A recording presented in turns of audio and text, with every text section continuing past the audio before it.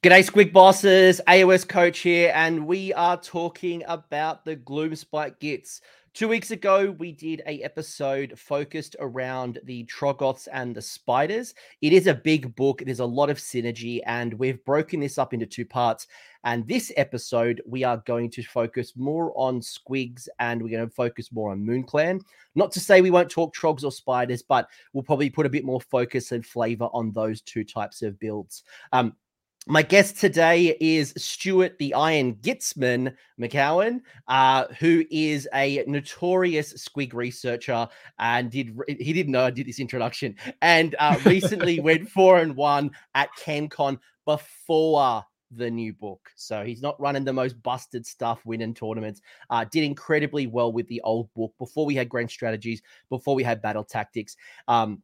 CanCon is one of the world's largest events, and you did it with Squig Hoppers, which of all things people aren't talking about. So Stu and I are going to talk about Gits. MoonClan and Squigs are my favorite types of builds. So we'll talk a bit about how we're seeing the book and to where was it? I want to call out this comment from Grumdy.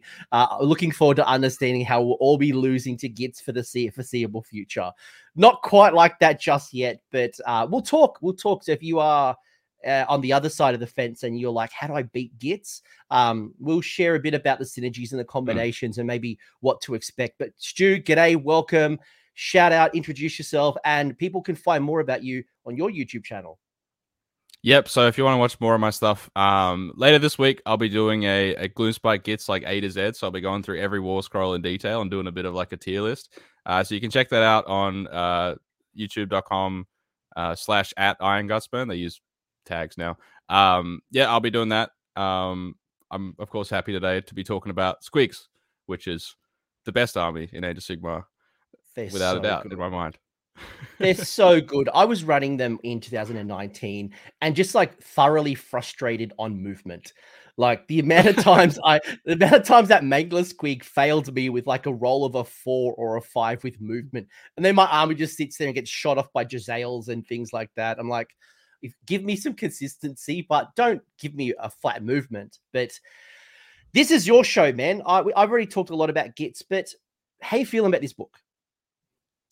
Well, it's interesting because obviously last edition we had a situation where I think the book could handle itself very well on the board. Like we could easily like have a brawl in the middle and like sometimes overcome our opponent. But I look at the score at the end of the game and I'd be like losing by like 15 points because we had no battle tactics and grand strategies. And that meant it was just really hard to score points. And scoring points is how you win Age of Sigmar. Obviously got a new book now with grand strats and battle tactics. And honestly, if we had nothing else, I would be happy with just that.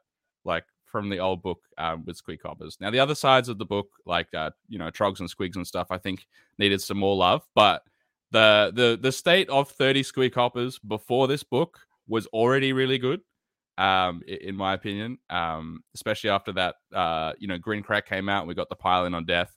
I was already feeling really good about it. And then this new book comes out and we'll get into it. But yeah, the Hoppers got more buff than anything else in the book, even though they were, in my opinion, already the best thing. So that's the situation.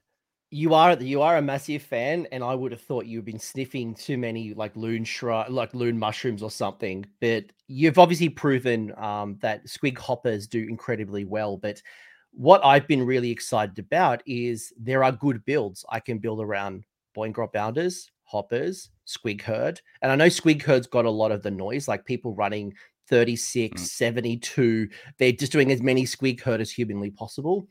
But I've also been looking at the other side, the MoonClan side, and there's some good builds. You can still build around some really interesting combinations, and some units actually got changed for the better. So I'm feeling positive.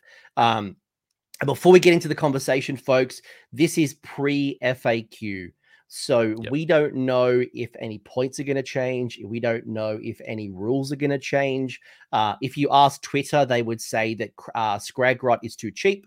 They would say Squig Herd are doing too many mortal wounds for their cost. So maybe Squig Herd are going to go up. Maybe they will do mortals on 3s or 4s. We don't know what's going to happen. We're talking currently. So my advice to anyone, as I've said in this Discord, is if you own 72 squigs, awesome. Run your squig herd to your life's content. If you don't, maybe just hold off until the FAQ drops to see the state of play. Would you agree, Stuart? Yeah, and I would say the same for 30 squig hoppers. Like, don't go and buy 3 units of 10 squig hoppers and assemble them to be squig hoppers just yet. Just keep it in the back of your mind and have a look after the FAQ, I think. Yeah. And you do have a great YouTube channel, by the way. I would recommend it. The link is in the episode description, so check it out. Go sub to Stu. Very, very good. And he also knows mustard. All right. The chat's going off. So we went from the slum house to the penthouse, right? Like that, let's be real. We were the bottom faction. Like when you look at like performance ladders, we were in the top 3, the bottom 3 easily. And now we are causing people nightmares. Why? Why is it that people are freaking out about Gloomspite? Are we that good? Or is it people just have forgotten how to play us and they're going to like have to have that experience first and then they'll learn? I think basically what's happened is from the designer's point of view, I think that they've not entirely understood how the old book used to work. And I say that because the old book used to be like a 5-turn army where you would like grind and eventually actually beat your opponent on the board. So we had actually no issue in a fight. It was just like keeping up on points and doing enough damage in the early game. Okay. So what they've done is they've front loaded the damage. So now like everything just does 1,000,000 damage. And then also they've made the durability better. And so now we're in a situation where not only are we a 5-turn army that just wins the grind, we also just win early game. So it's hard to see a weakness immediately from the army. We'll get into some interesting spots where there are weaknesses, but just in terms of like general flow of the game, it's hard to see where there is a weakness to some of these armies. Yeah, like when we look at the builds, we have good amount of wounds. Like my lists are always starting at like 170 wounds at least, which is massive, right? That's not even thinking about the Loon Shrine that brings back units at half strength. Yep. I can get good access to Ren through things like the Jaws of Mork. I can get access to mortal wounds, and Squig Herd are one example, but Boingrots do mortals, Hoppers do mortals. There are other access like Scragrot's wand now does mortal. There's so many different mortal accesses. We now get our allegiance ability in turn 1, which is just brilliant. No longer do we have to sit there idle turn 1 doing nothing, hoping turn 2 we can use ours. Where else have we grown up from like a Squig / Moon Clan side? Well, I think one of the major additions, which was actually at the end of last book, is the Pile-In on Death from Grincrack. Especially for Squig Hoppers, it was super important because what I found was I go into my turn, I do damage, and then because I have a 6-up save on my opponent's turn, they're just coming into me and just like melting the unit. And like I'll go down to like between 5 or 10 models and be able to rally them back, but I'm still not doing anything on my opponent's turn. Whereas if you have Pile-In on Death, suddenly like you're going in with the Hoppers, you're killing something, they're charging you, killing the Hoppers, and then the Hoppers are killing something, and then you're rallying back the Hoppers, and then the Hoppers are killing something, and basically you're getting so much value out of this one unit. So I think the Pile-In on Death was huge. And then what you were saying along the lines with the moon is like huge. So before we only had the Loon Shrine, right? We had the Loon Shrine 12-inch aura, and then other than that, we were just sitting there just praying because the old moon mechanic was so bad. So one of the issues that I had was if it was in, let's say, like the bottom left quarter of the battlefield, and I wanted to make sure I could rally my squigs on the next turn. So what you'd do is you'd move them into the middle, like of for example, you could move them into that quarter, right? Okay, and you're going to go like, all right, well, if it moves, if it doesn't move, it's staying in that quarter, so I can rally. That would be a 1, right? On a 2 to 5, it's going to move into the middle, so I can rally still there because if it's in the middle, it covers the whole board. But on a 6, it's going to skip to the quarter of the other side of the battlefield, and I can't rally my squigs. And if that happens, I'm going to lose the game. And there's just no way you can play around that. So now they've made it so it doesn't skip like that. It can only move one thing at a time. And yeah, as you were saying, it's starting in a quarter of the battlefield. And that's all great and all, but the main thing, in my opinion, is that Scragrot gives her out the aura now. So It's Yeah. funny. I was playing my game. So I just came off the back last weekend. I played at like a 30-player event, and my last opponent was Lumineth, I think it was, or it was my opponent before in game 4. And I was explaining the moon, and he's like, "Okay, cool. So the moon comes from the shrine." I'm like, "Yes, there's a moon here from the shrine. There's a moon from Scragrot, and there's a moon from the moon." He's like, "Wait, there's 3 moons?" I'm like, "Yes." And I'm like, "If I want, I can get a 4th moon with the malevolent moon." And for anyone who hasn't seen the rules yet, we'll bring up the rules in a minute. But the moon is where we get access to a whole bunch of cool rules. So Squigs get extra rend. The Grots get the rally. Like there's all these different benefits depending on what type of git you are. But anyway, there's a lot of cool access, and unfortunately, we lost the Battle Shock immunity and things like that. But the moon is now much more consistent. Yep, for sure. Yeah. Any units that you really like in this book that's kind of blown up? So you've said Grimrack, which is the new Underworld's warband. I haven't used him yet. What do you like about Grimrack? It's mainly the piling on death, but also his 6 little dudes are like super handy. Now, I think part of it is that I play on TTS most of the time with massive terrain features. And so their big thing is when they deploy, you have to pick like a quest to do. For some reason, we now have like knights as part of the lore. I love it, but I don't know why. And basically, the quest is you got to like capture an objective that's in your opponent's territory or a terrain feature. Now, if you're in a situation where you're playing one of those maps where the territories are split halfway down the middle, you can be in a situation where you have a terrain feature that's across both deployment zones, or both territories. And sometimes you can be in a situation where that terrain feature is also within 3 of where you can deploy. And so what that means is you put the 6 dudes down and instantly get the 4-up ward on them. So that happens to me all the time on TTS. It's fantastic. And once those lads have the 4-up ward, well, they're actually 12 wounds with a 4-up ward. So they're really hard to kill, and they still have the 4-up rally. And the biggest thing with them is for some reason they can hold fanatics. so you can run around with like 5 or 10 hidden little fanatics in there. And I would say to your question, the fanatics are the unit to me that's got like the biggest glow up, the Loon Smasher fanatics. So they've gone down in points, and the biggest thing now is after the unit they're in is destroyed, they can still be set up, and the setup rules are ridiculous. It's wholly within 6 of the slain model, which is completely ridiculous. Like the range on that makes no sense. It doesn't have to be more than 3.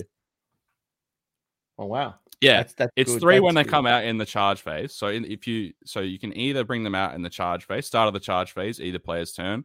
It's wholly within 3 of the unit, more than 3 from enemy units. But if you're setting them up when your unit dies, it's just wholly within 6 of the last slain model. So you can imagine having like a long line of like stabbers or shooters, and your opponent comes in and kills them, and you're just going like, all right, I'm putting the Fanatics wholly within 6. That's hitting your hero or something, and there's nothing they can do about it, right?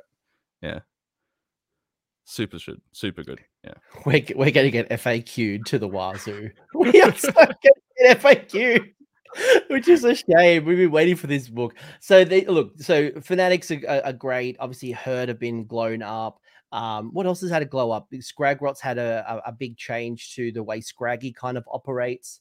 What are some of the other things that you really enjoyed that maybe as sleeper units or things that people haven't looked at because they never ran it in the old book?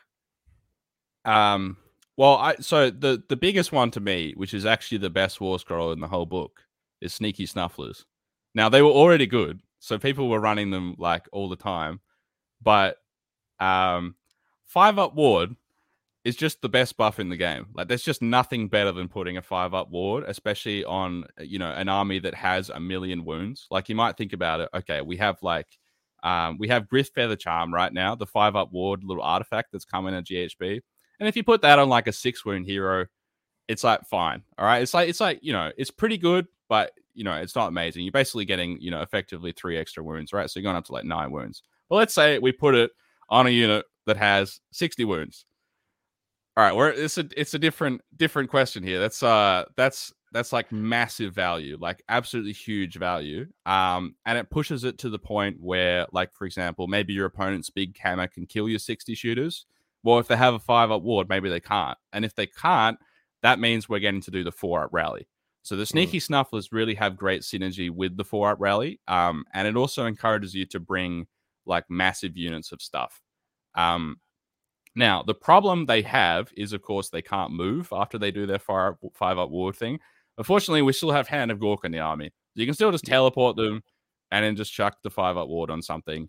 And there's also other jank where you can like, string a unit back to the Sneaky Snufflers, and then when stuff dies, you can be in range of the buff and stuff like that. But yeah, they're a unit to me which you would look at them at 110 points and think that that's a lot, but in my mind, they should be more like 150 points. Just because 5-up ward, is just the most mental buff in all of Age of Sigmar. Like, it's just crazy. Yeah, the Snuffler buff. Look, I'll be honest. Like when I did the preview, I was kind of down on them because not that I didn't value the 5-up ward, but my combination was always the Moonclan Stabbers with the Sneaky Snufflers giving +1 attack, with the Loon Boss giving mortal wounds on 6s. So if you do 2 wounds attack, you can normally get 20 grots usually in combat minimum. That's 40 attacks, mortal wounds. You could just like pop them out, and then with some good rend as well, you could really like. I remember one shotting Thankful with a bunch of stabbers, just absolutely ripped him a new one. And I was kind of disappointed that we lost that. And I'm like playing around with the bubble on the Spore Splatter. I didn't really want to go into that, but when you remove what I had and then you add this, and I'm like, right, I've got real issues. And Stu and I were just talking about this before we went live. I've been running the Loon Boss on Mangler Squig. I love the Mangler Squig. It's one of my favorite models in the game. And right now it's 360 points. So 370 points. And I struggle. I struggle with that payment because it's on the par of like a Vampire Lord on Zombie Dragon. It's on par with a Frost Lord on Stonehorn. And the Mangler never survives that without the bounce away fight another day. But when you put that 5-up ward on, and you're like, right, I'm going to send it forward. Now I've got durability. You chuck it on 40 stabbers who can contest objectives outside of 9 with a 5-up ward. You've got someone who's going to kind of charge you and attack you in turn 1. You're really worried about piggies and Iron Jaws. Pull 5-up ward. You got a big meat shield. Yeah, for sure. Now the weakness, obviously, with the Snufflers is you do have to roll a 2-up. Yeah, but that's why you just take 2 units and just roll it twice. So there you go. There's the solution. Yeah, they're amazing for sure. Another War Scroll that I would say has like got a massive boost and were already really good. They're not as sexy as some of the other units in the book. Like you look at them and it's just like, I mean, it's good, but do I really want to play with this many models? It's the shooters, right? The shooters are amazing now. Now it's really not the most fun way to play Warhammer for a lot of people. I know, Coach, probably you'll find with playing like 100 mini dudes on the table, but yeah. No, not because this is old Cunning Ruck. This is when you have 40 shooters doing 2 attacks each, then you put the Gobbapalooza. By the way, Gobbapalooza, massive glow up there. And I assume that when the FAQ drops, they're probably gonna say you can't stack Gobbapaloozas. So I can't use. Yeah. I'm assuming that you're never gonna be able to do 2 Gobbapaloozas, making those 40 shooters Ren 2. Like that's just ridiculous, and it probably shouldn't happen. But it's a lot of dice for a lot of. I mean, unless you've got a lot of buffs on, it's a lot of nothing. Well, because you're hitting on 4 unbuffed, you're hitting on 4s, wounding on 5s. Yeah, but it's just even with like no rend and all out attack, it's still like if you have 60 of them, it's still 120 shots, and like you're getting, I don't know, something like I think it's like 27 wounds through. So against like something that's like decently low save, like even a 4-up save, like if they have a 4-up save screen, your 60 shooters. Like if it's 10 wounds at a 4-up save, the 60 shooters will take them off. And that's realistically sometimes all you need to do for the shooters to be useful. Yeah. Yeah, I think I was playing around with 40, and I think on average I expect about 17 wounds using the Gobblepalooza rend -1. But there's a lot of cool things, and I think we could kind of talk about this for days. I want to get to the rules in a second, but is there Yeah. anything that maybe you don't like from the new book? And I've already said the Mangler Squig, the Loon Boss on Mangler Squig is finding it harder and harder to justify it in my list. Um, I had some cool tricks that I played. I did use Fight Another Day. I did get to bounce out of actually use the 3d6 bounce and kind of reposition, which was cool. But for 400 points, basically, it's quite an expensive tool that I could just reinvest somewhere else. Yeah, I think the one for me that I really struggle to find a way to use them properly is just the Spore Splatter Fanatics. Like, I find the biggest thing that I didn't see when I first reviewed them is they lost the strike first, so it makes them like really terrible in combat. Because in your opponent's turn, they're just gonna get instantly killed. And their buff now being wholly within 9 is just really hard to pull off. If they had reliable movement, like if they just moved 7, it would be fine. But they move 2d6. So they've got this thing where it's like, okay, I'm trying to get my buff dudes in range, but they move 2d6. Like, how am I going to plan around getting them in range when I'm like trying to charge my big unit of stabbers or something? It just makes them really hard to play with, I think. Yeah. Yeah, they're an interesting one, and that's probably why I was a bit more disappointed with the Snufflers losing the +1 attack. Yes, if you roll a 6, you can get, yes, as Sikath said, if you roll the 6, you can get the ward and the +1 attack. You're right, but relying on a roll of a 6 on the sneaky Snufflers, and I'm like, well, the Spore Splatters lose the -1 attack. It's very hard to get it in the Snufflers. That's why I was a little bit down, but obviously 5-up ward is bloody incredible. It's ridiculous when you put it on 40 stabbers, you put it on Boingrot bounders, for a base 4-up. But what I'd love to do is kind of move a little bit to the rules, right? So I've already done this discussion, as I've mentioned, folks, with a Trog and a Spider kind of focus. But talk to me about the Bad Moon as a Squig / Moon Clan player. I'm happy to talk more from the Moon Clan side because that's probably my specialty. How do you see the moon, and where do you put it from a quadrant point of view? Do you always put it on the same spot that you want to rally? Do you put it where your Loon Shrine is? How do you think about the placement and the way and we'll bring up the rules in a minute for the actual Bad Moon, but talk to me about the placement and of the orb. Yeah, it's interesting. So the big thing with this thing is it happens like after you've deployed your army. So you're gonna like know what your own setup looks like before you pick where this is. And often I'm finding that because you have Scragrot in basically every army and also the Loon Shrine, you don't really have a need for it to be on your side of the battlefield often. But there are some situations where you want to do that. So from the Squig perspective, the main thing you're kind of looking to position this around is trying to get your like run and charge off if you want to send your Squigs in. And so you just have to like do some measurement. Can I get my unit wholly in my opponent's quarter? If I can, then let's put it there. Otherwise, you go, all right, I'm just going to put it on like a quarter that's on my side that's like close to them, and then I can try and make a charge from there if I want to do it. Yeah, but more often than not, I would say the placement turn 1 is actually not super important because you already have the buffs like with the Loon Shrine and Scragrot. So yeah, if you're not looking to pull off some run and charge play, you should just put it in the same quarter as Scragrot in case like something kills him. So usually what I find is that, like one side of my army is like the Loon Shrine and the other side's covered by Scragrot. So you got like both sides covered. But if Scragrot dies, then obviously you're not going to have the rally over there. So that's kind of a little bit of a weak point of the army if your opponent has some way to kill him, because obviously he can be shot because he's not a Galatian champion. So that's just a little bit of a weak point. And the same goes for if they have a really easy way to destroy the Loon Shrine, then you can do that. Yeah, it depends a lot on battle plan where you're initially going to put it, I would say. Because the other thing you can do is you can just put the Loon Shrine in the middle if you're in a battle plan where you can do that. And that will get you your run and charge because you can just use the Loon Shrine for that. And then in that situation, you're going to want to like cover, the quarter where you would have put the Loon Shrine so you have the rally in there.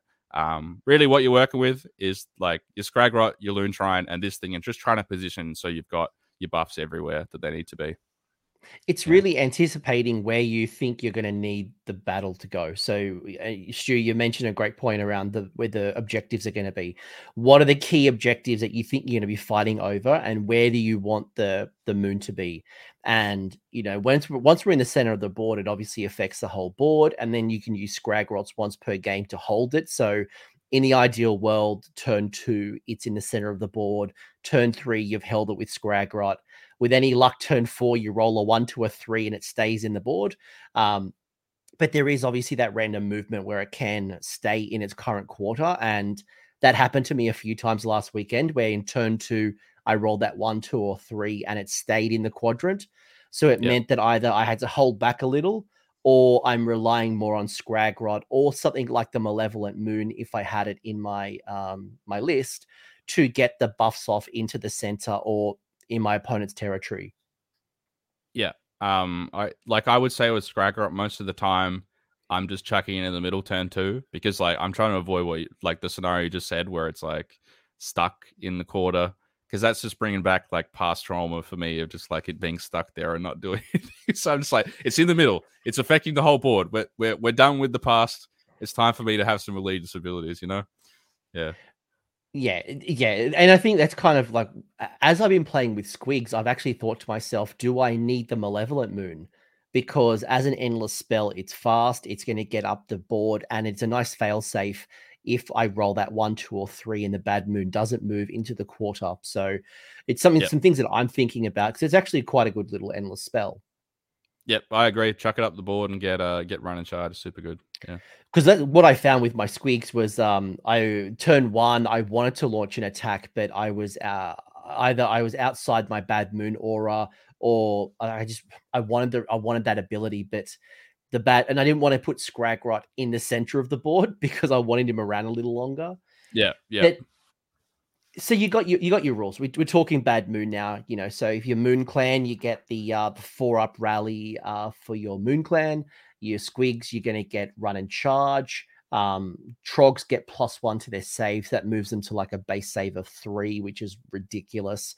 And then your Spiders get to do mortal wounds on 5-up instead of 6-up. So talk to me about how this works for you and how you think about the bad moonlight. I mean, the thing for us is just the 4-up rally, which is obviously ridiculous. I'm really surprised it stayed in.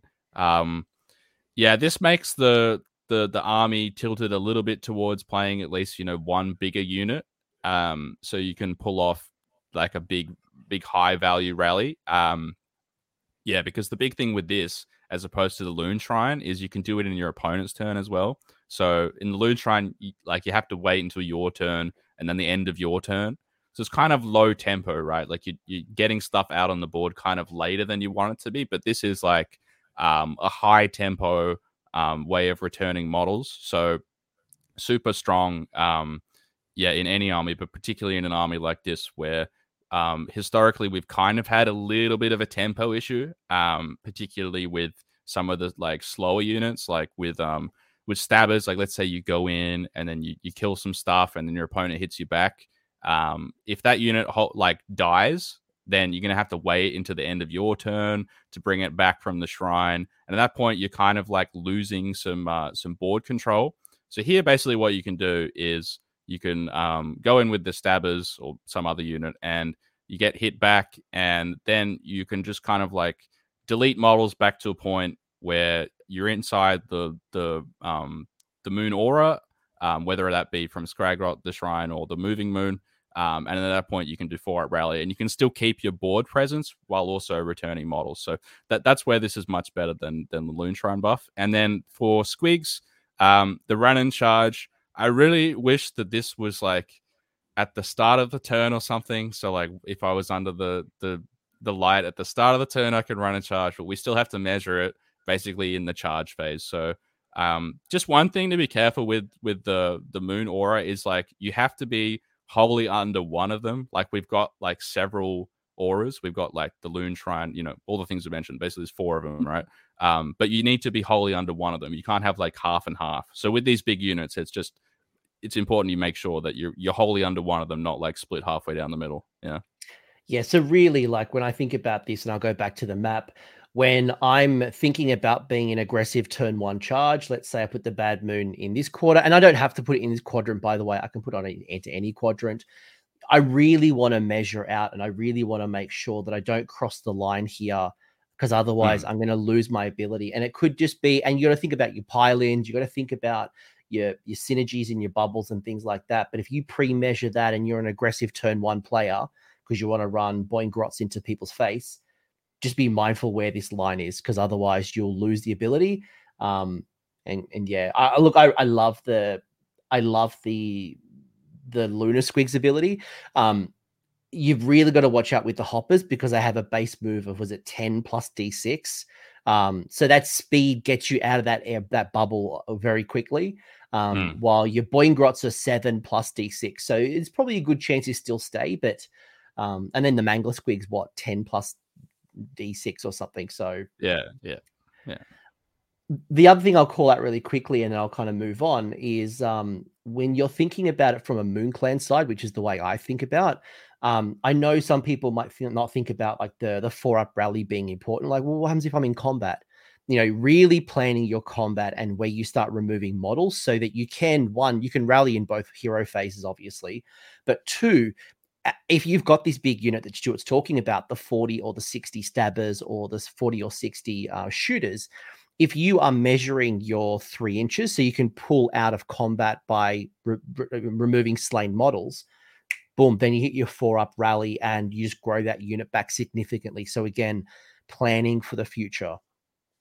Yeah, one really kind of important micro mechanic with this army is like casualty removal, and just a small tip to help with it. So if you're trying to get out of combat and your opponent's done some damage to you, if you're taking battle shock, what you can do is just remove, say, models like in the middle of your stringing back unit, and in that way you can basically break the front half of the unit from coherency, because coherency break happens after battle shock. So we always kind of have this this nice zone where, like, even if we hadn't removed the right models that we wanted to in combat, you can still just roll your battle shock.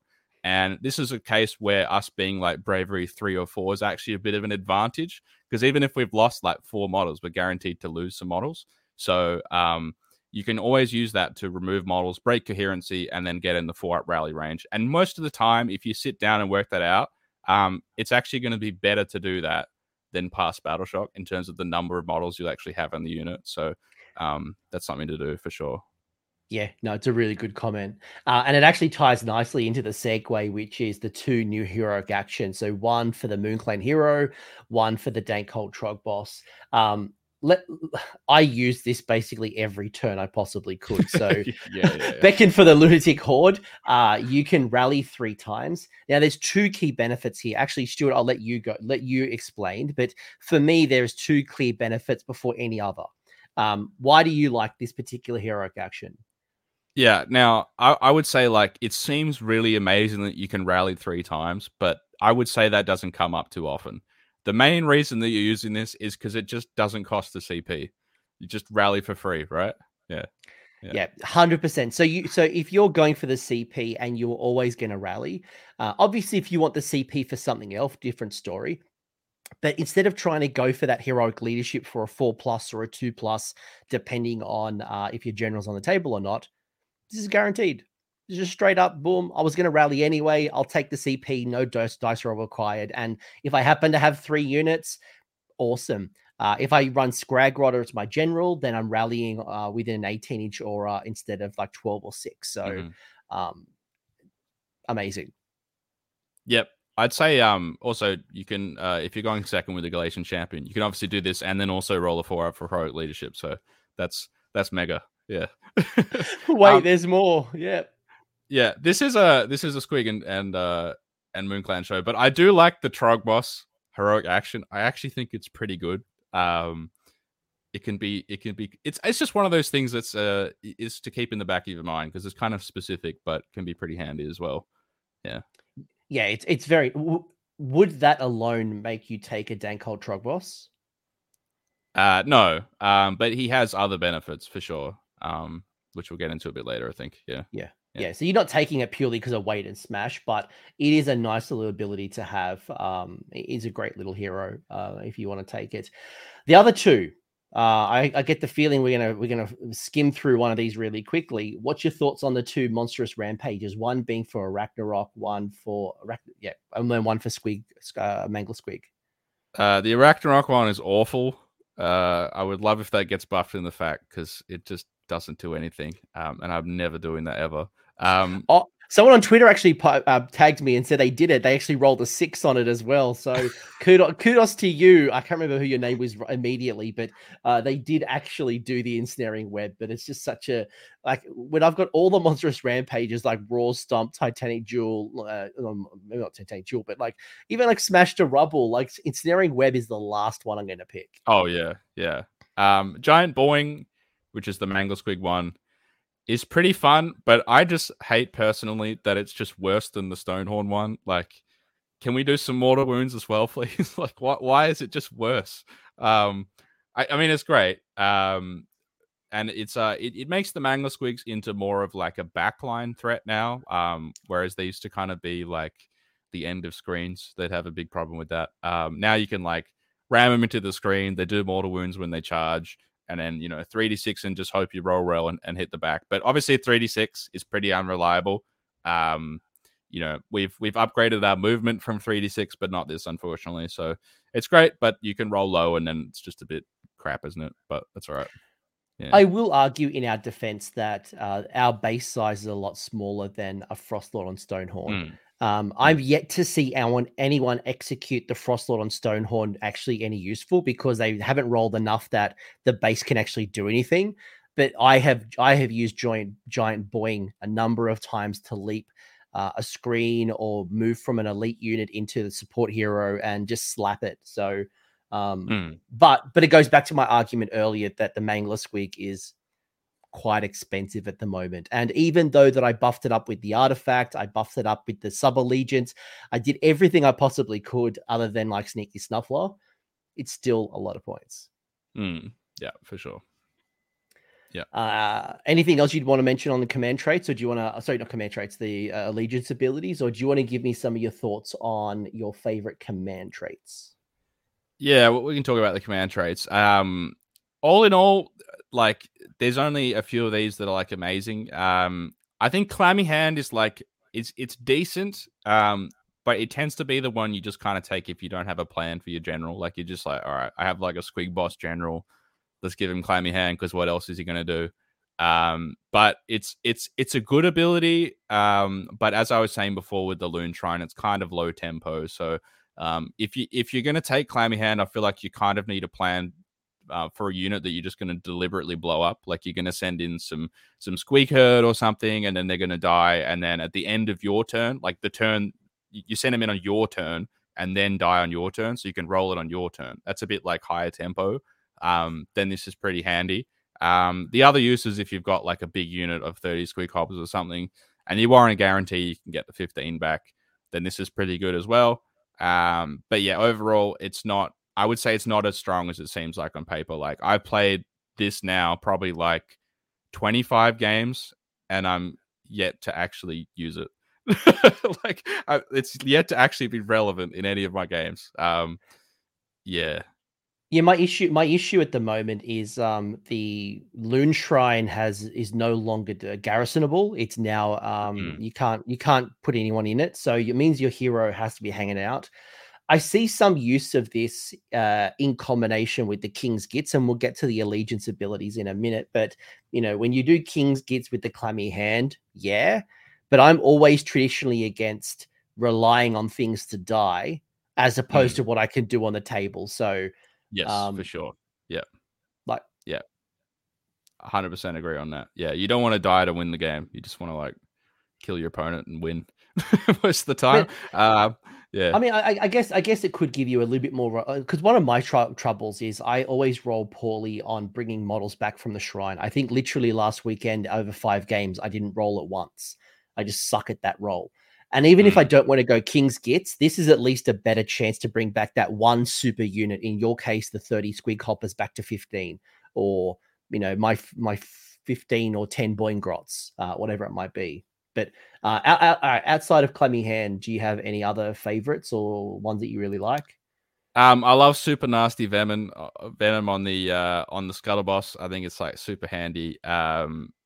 Yeah, I think in all these books that GW is releasing lately, there's always like your like 130 point bargain bin hero that is bad if he doesn't have a command trait on artifact, but if you're willing to spend the command trait on artifact, just becomes really good and like way exceeds his points value. And like the Scuttle Boss is definitely part of this. So Super Nasty Venom is super good. And then the other one I would say from the Trog side is obviously Loonskin is amazing, because I think Scuttle Tide in particular is just an absolute standout war scroll in this book, and just being able to take it for free, in my mind, kind of means that the Dan Cole Trug Boss costs like 115 points, and at 115 points, he's excellent. So yeah, I think that one's amazing. Yeah. So I used Fight Another Day last weekend on my Loon Boss on Mangler, and it was actually quite useful being able to do the massive boing to be able to leap around and you know, the way I used that particular piece was to be able to reposition my Mangler Squig so the minimum amount of attacks could go back into my unit if I roll poorly or whatever it was. But then I've also, even if I wanted to stay in combat, but then Fight Another Day, being able to move 2d6, that was really helpful to reposition. There was one particular game where I ran into 6 Varangard, and then Varangard have a once per game ability where they can fight twice, but they strike last the second time. I was able to, my opponent hit me because they charged me, then I fought, and then I bounced away. So I stopped that unit of Varangard fighting again, which was really helpful. But then I played like an Iron Jaws unit that just slapped it off the board, and I didn't get to use that at all. So it is situational. It's useful, but do I want to make it my general's command trait? Not sure. Yep. I think if you're taking the Loon Boss and Mangler Squig, this is just the one you're taking, right? Yeah. But it's just whether he's worth it or not is the thing. Yeah. That's the question. And obviously, yeah, I mean, there's some good options here. Like, you know, I don't mind Squig Whisperer, but to me, I think like Loon Touch, Clammy Hand, or Fight Another Day, or Super Nasty Venom, depending on your build. And obviously the Trog side we talked about. What about the artifacts? Where are you at with artifacts? And are there any particular units that you like to give these artifacts to? There's actually not a lot of great ones here, I'm going to be honest. Like particularly the Moon Clan side. So, if you're taking the Loon Boss on Mangler Squig, you're going to take the Teeth Caps for the extra rend. The Mommet is like pretty good, but we have other ways to get extra rend now that are less conditional. So I don't think it's necessarily as auto include as it used to be. From the Spiders and Trog side, the Spider ones are all really good, like all exceptional. If you're taking a Spider list, I wonder if you just almost just take all 3. So the Scuttle Boss only being hitting on 5 and 6s is amazing. The bonus to cast is like one of the only reliable like bonus to cast in this army. I mean, I say reliable. You know, you roll a dice and add the results to the casting roll, so you can roll a 1. But you know, this is super strong if you like want to guarantee getting Scuttle Tide off or something. You know, you're already getting a +1 when a Spider Fang Wizard casts it. So if you do this, and you can guarantee getting Scuttle Tide off. And then the Totem, which they just copy and pasted from Cruel Boys, lets you do extra mortals on 6s. And from the Trog side, you're taking the Glowy Howset. That thing is amazing. It's just like awesome. Like 4-up ward. Where it turns off is like pretty rare. Like you have to take some wounds, and then at the end of the phase, roll a 1. It's like super rare. It's going to feel super bad when it happens, but pretty rare. Yeah. Overall, just an absolute amazing artifact. I would say more than any of these, I'm usually finding myself taking the Nightflyer Cloak from the General's Handbook, and it's chucking it on the Loon Boss. So that way I can start him in reserve. He's usually also my general, so I'm not losing, you know, my non-Scraggot general turn 1, and also my opponent has nowhere to get rid of him. And then I'm popping him 9 away, and then usually he also has leadership of the Alpha, so I can pop him 9 away, and then triple issue his command ability for mortal wounds. So I find the Nightflyer Cloak is usually what I'm using instead of any of these, just so you can keep a buff piece off the board. So you can guarantee it being in range and then also guarantee that it doesn't die, which can happen with a Loon Boss. So yeah, these are good, but I think that one's better. Let's assume it's 6 months from now when we're not in the General's Handbook. We're in a different one. What's the artifact you're choosing from the Moon Clan hero? Probably either the +1 to cast or Moonface Moment. I've had a couple lists where I've been choosing between those two. +1 to cast is pretty good if you pair it with Bear Snatchers, which we'll get to in a minute, because because Scragrod has +1 to cast, but he has the King Gets keyword. So if you want +1 to cast and also reroll a dice, this is the only way to do it. So this is pretty handy as well. Yeah. Moonface Moment is also worth calling out because it used to be locked to the Madcap Shaman. Now it can be used for a Fungoid as well, which has been really helpful. And in this season, last weekend, I was playing with Moonface Moment and Tunnel Master. So being able to run my Squig Herd up the board, then use my once per game Tunnel Master, come out, point my little wand to give it Rend -1. So then with the Squig Herd charging, mortal wounds on 6s from the Squig boss, it was just an industrial amount of damage. And I would lift twice in 2 different games. I lifted 15 of 20 Chaos Warriors with the Nurgle banner and the Nurgle mark from one round of combat. So with those 2 combinations, and that's all I needed, right? And that was really helpful. But yes, I know the irony that I just said 6 months from now, but I don't mind the Moonface Moment. And, if we don't have Tunnel Master, I can Hand of Gork it if I'm trying to set that up. I would say the Tunnel Master is the thing that makes this thing a lot better to me, because not only is Hand of Gork not reliable, the big thing is the redeploy timing. So with Tunnel Master, you can essentially do it at the end of the phase. So it means you move everything up, you wait for your opponent to do any redeploys, and then you pop it down, and that guarantees you getting the moment. Whereas before, if you teleport the guy in range, and then you're trying to charge him with a unit, where they just go, "I'll redeploy," and you're only 9 away. So if they roll a 3, you're stuffed. They're outside of the range of the moment. So on a 3-up, they just dodge the moment. Whereas now you're just all right, Tunnel Master, in it goes. Yeah. I agree with you. I think if we didn't have Tunnel Master, I would less likely use it with a Squig build, who are just super fast at my Fungoid won't catch up on. But it's still incredibly valuable with my slow moving Moon Clan, so my Stabbers, my Shooters. Obviously, I can't use it in combination with Shooters, but I don't need the speed to be able to point and click because my board moving up the board. Yeah, as a defensive tool. Yeah, for sure. Yeah.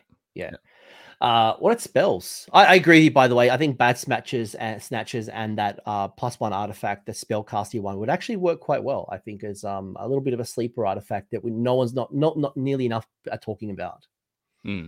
Okay, the spell laws. So I was a bit disappointed because I lost my favorite spell, which was the green spite spell. Spite. Oh, so good. 60 stabbers. You grab the mortal wounds, you shoot it up the board. It was so bloody good.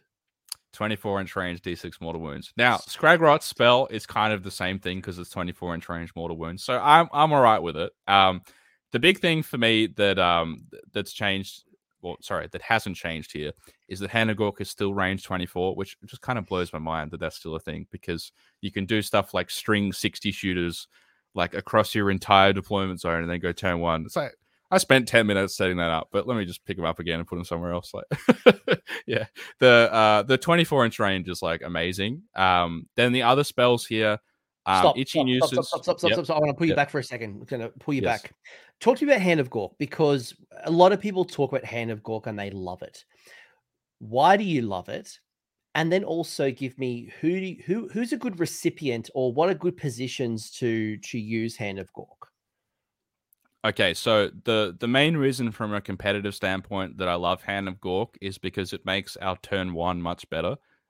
So if we're given first, which often we will because we're high drop a lot of the time, you can do stuff like string 40 shooters across the entire board, so your opponent cannot leave their deployment zone using Hand of Gork. And without that, we kind of have a little bit of a weakness to getting doubled, because we're a little bit of like a castle army. So if our opponent has a way to just blow off one line of our screens and then get into the juicy stuff, there's a bit of a weakness to being doubled. So Hand of Gork can kind of smooth that out a little bit, because we can teleport our screen really far up. And so that means that on bottom of one, our opponent charges and kill the screen, but then on their next turn, they're not really in range to kill something that's valuable. So that's the I think in my head the primary use of Hand of Gork. And then the second thing is just keeping buff units in range, and particularly the Snufflers are required to stay in range. And then the other one I would say is like teleporting like Scragrot up the board, so his Loon Shrine Aura can be used for like the Squigs run and charge.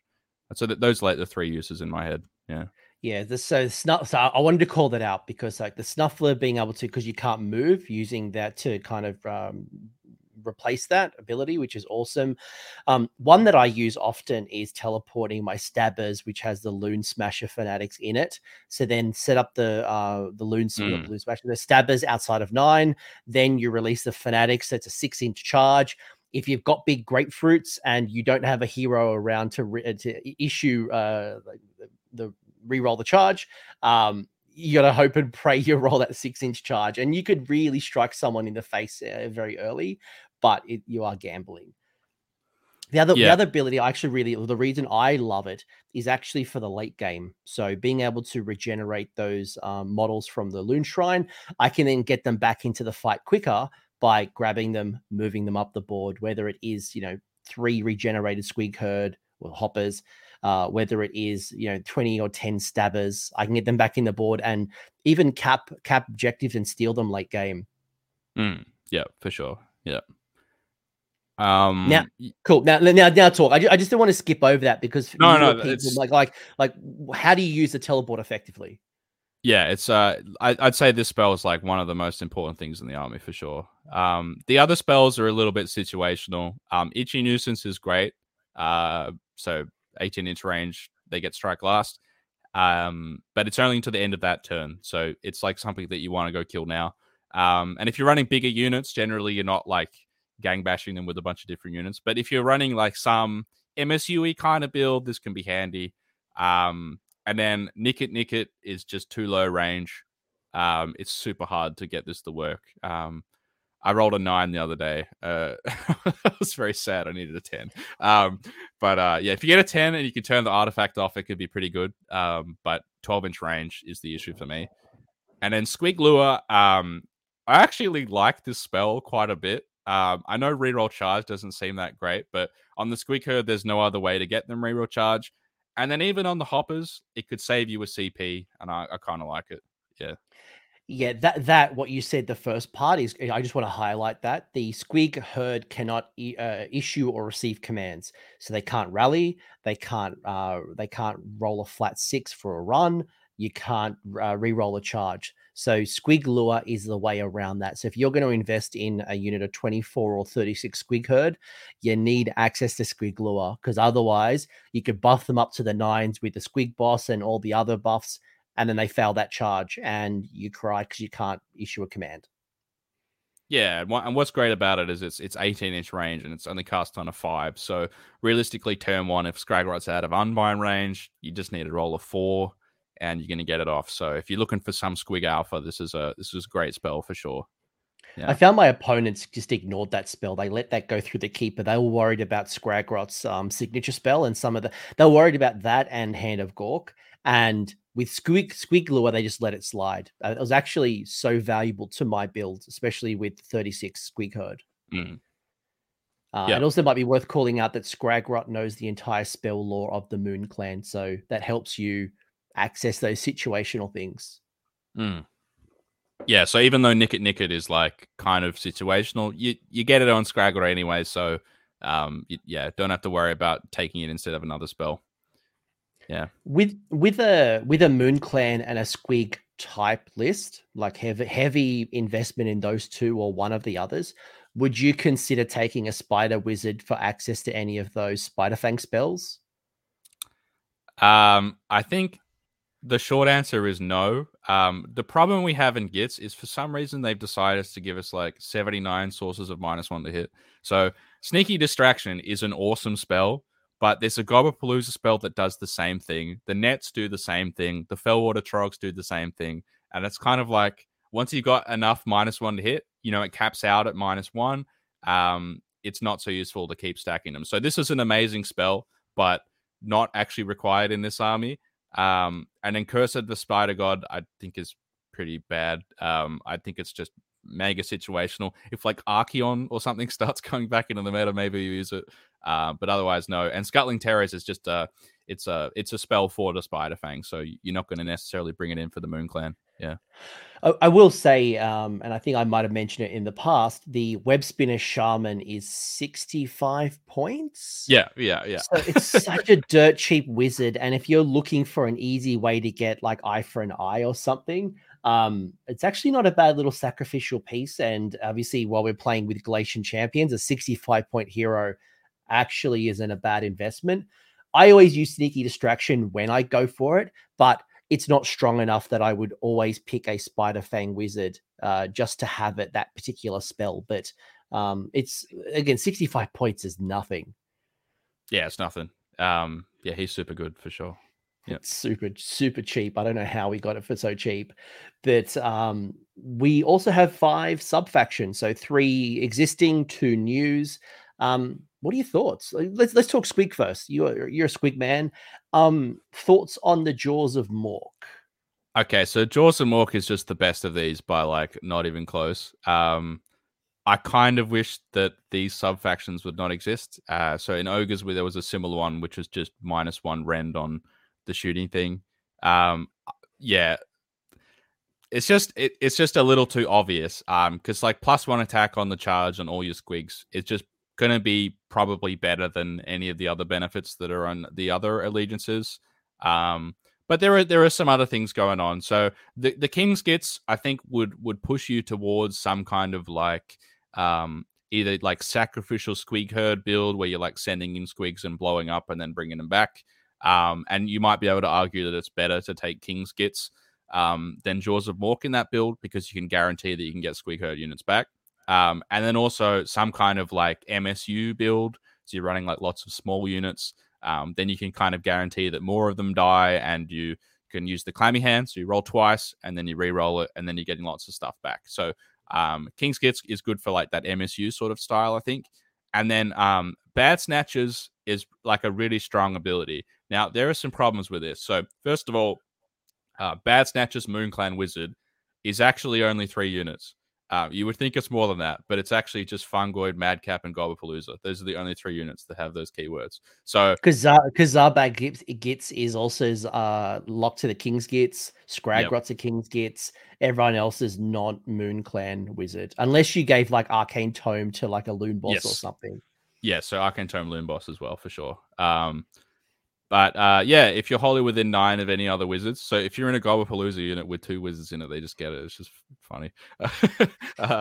Then you can reroll one of the dice. So that's pretty good. I think this is like better than like a full reroll if you want to guarantee getting some like high result. So let's say, for example, you've rolled like a 6 and a 1, then you can reroll the 1 into a better number, and that way you're kind of getting like a 9. But unfortunately, it's not as good at assuring that you actually get the spell.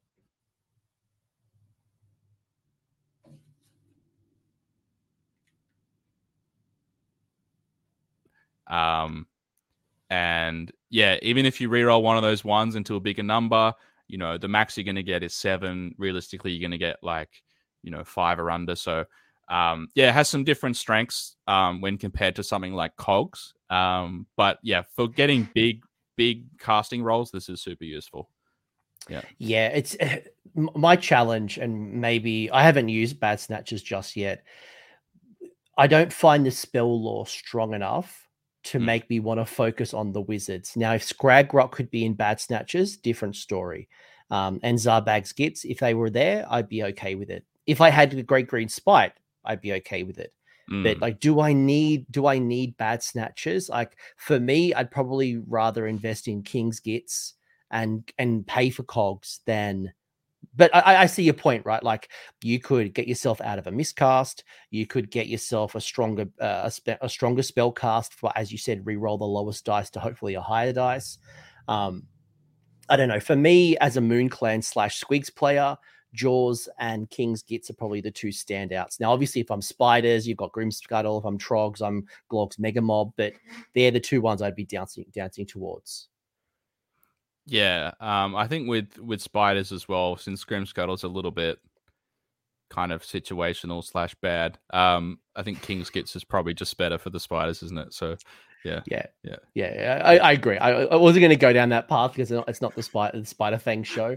But I will say, like, for example, so I told you the story earlier about my ridiculousness that was lifting, 15/16 Chaos Warrior Nurgle banner. They're ridiculous to lift. Like, folks, if you haven't fought one of them just yet, they are very hard it's a hard nut to crack. But when you have, like, I'm going to use my example, the Squig Herd, which has 3 attacks, on the charge turns to 4 attacks. I can use the Squig Boss to give them mortal wounds on 6s to hit. They are base rend of -1. I can get, that's rend -1. If I happen to use, any other rend mechanism, obviously that increases. But if I get those Squigs attacking the Chaos Warriors, which they did, that's 120 attacks. Mortals on 6s. And then they're mortals in addition. So then the rest of them just carry over. And yeah, it's like 4s and 3s or 3s and 4s. I think it's 4s and 3s. I'd use my Mangler Squigs once per game mushroom to give +1 to wound aura. Yes. So they're wounding on 2s. It's just, and obviously you can get the triumph for a +1 to wound if you wanted to. It's just the volume out of Squig Herd. That's why I know they have a target on them for an errata. So don't go out and buy all of the Squig Herd at your local game store just yet. Mm-hmm. Yep. But they're so bloody good. Where are you at with these match play rules? Are you going for a battle pack grand strat, or are you liking any of them? I tried Protect the Shrine, by the way. Dumb move. So dumb. Yeah. I had to play with my shrine defensively, and it was just dumb. I think with Protect the Shrine, you're taking this if it's like my army does 1 million damage, and if I haven't blown my opponent off, then I'm probably losing the game anyway. This is where this would be good. But then you might argue you can just take any grand strat and it's going to work. I think the one here that I would actually take is probably Chasing the Moon. And you probably take this one if you have a Dankhold Trogboss General with the 4-up ward. Because I think it's pretty realistic he's not going to die if you play him kind of defensively, right? It's like a 3-up save, 4-up ward as long as he's under the moon. So just keep him alive and just stick him next to Scragger for 3 battle rounds, and it's doable. So that's the grand strats. Now, the battle tactics are really good. I was like a little bit iffy about them when I first went into them. So the thing that we don't have really is a turn 1 battle tactic that's super reliable. So you might just want to just consider that in your army. So we were talking about the Web Spinner Shaman before. What I really like is just taking Tunnel Master and the Web Spinner Shaman, just doing Cunning Maneuver turn 1. He's going to die, but it's 65 points, right? Like, that's a fine investment. If he dies, then we can do Eye for an Eye on the next turn. The Web Spinner Shaman's really good for kind of smoothing out that turn 1. Now, if you don't have a Web Spinner Shaman, I think the one you're kind of looking to, if you're going second, is going to be the Moonlight Raid battle tactic, which is take an objective off your opponent. That can be really good if you're going second. They take something and then you move Scraggle up with some unit and you take it off them. That's really good. And then the other one from the GHB would be Desecrate. So those are the two if you're doing on turn 1, I think, if you don't have the Web Spinner. But I really think take the Web Spinner with Cunning Maneuver, because after that, there's heaps of stuff that we can do here. So Follow the Moon, super easy to do. Stab him in the dark can be pretty easy to do depending on the state of the game. Sometimes this can be like a little bit of a consolation prize. If you've rolled that 1 to 3 on turn 2, it's like, well, I can get my battle tactic now because I just send my hoppers outside of the light and go and kill something. But yeah, I think of these, the easiest that are easy to do are the Follow the Moon and Moonlight Raid are definitely the 2 easiest ones on here. Because you don't have to actually kill anything, right? You just like move on objectives, and we're very good at moving on objectives. So Yeah, I found stab him in the dark actually wasn't too bad as well, especially with an aggressive turn one. If my opponent charged up the board, and I was quite confident I could take out whether it was a cheap screen or whatever it was. And obviously the benefits as well is I know where the bad moon's going to be before I pick my battle tactics. So if I know that the moon's in the center, I can pick follow the moon in turn 2 onwards, guaranteed basically. So Yeah. so that they're quite good. There's obviously unfortunately no battalions for us. Obviously there's the Trog version, but I probably wouldn't take this combination personally. No, I don't think so. Not in our Moon Clan one. No. But even like in a Trog version, I'm like, oh, I'd rather just take more Fell Water and more Rock Guts, to be honest. Fair enough. Yep, I agree. yeah. Would you agree or disagree? Yeah, the Dankhold Troggoth is still difficult to fit in there. He did get a lot better, but still not as good as just running 3 Rock Guts, I think. Yeah, and Fell Water are just so good. Fell Water, amazing. Yeah. I'm not going to go through all of the War Scrolls unless you want to do it. I feel like we could be here for 10 years, but I do want to acknowledge the Squig Boss. And the Squig Boss being a new unit, 80 points. It's like a 4-wound idiot, but the value, like I'm not even going to worry about the attack profile. This guy should never be in combat. Let's worry about that for a second. Why do we take, first off, what do you think of the Squig Boss and why do we take it? I think it's ridiculous. I think this is like stupidly undercosted. Like it should be at least like 130 or something. Like I think this guy is going to have the same fate as the Skink Priest, where he's going to just keep going up 10 points every GHB to the end of time. Because 6 is the hit doing mortals is a pretty good buff. That's up there with the 5-up ward. It's pretty good. Now, if that was just it, you'd still taken him. But then in addition, yes. not instead of not the sequence ends in addition. Yep. So that's amazing. So like, let's say, we're talking about the situation before where we have 120 attacks coming out of Squig Herd.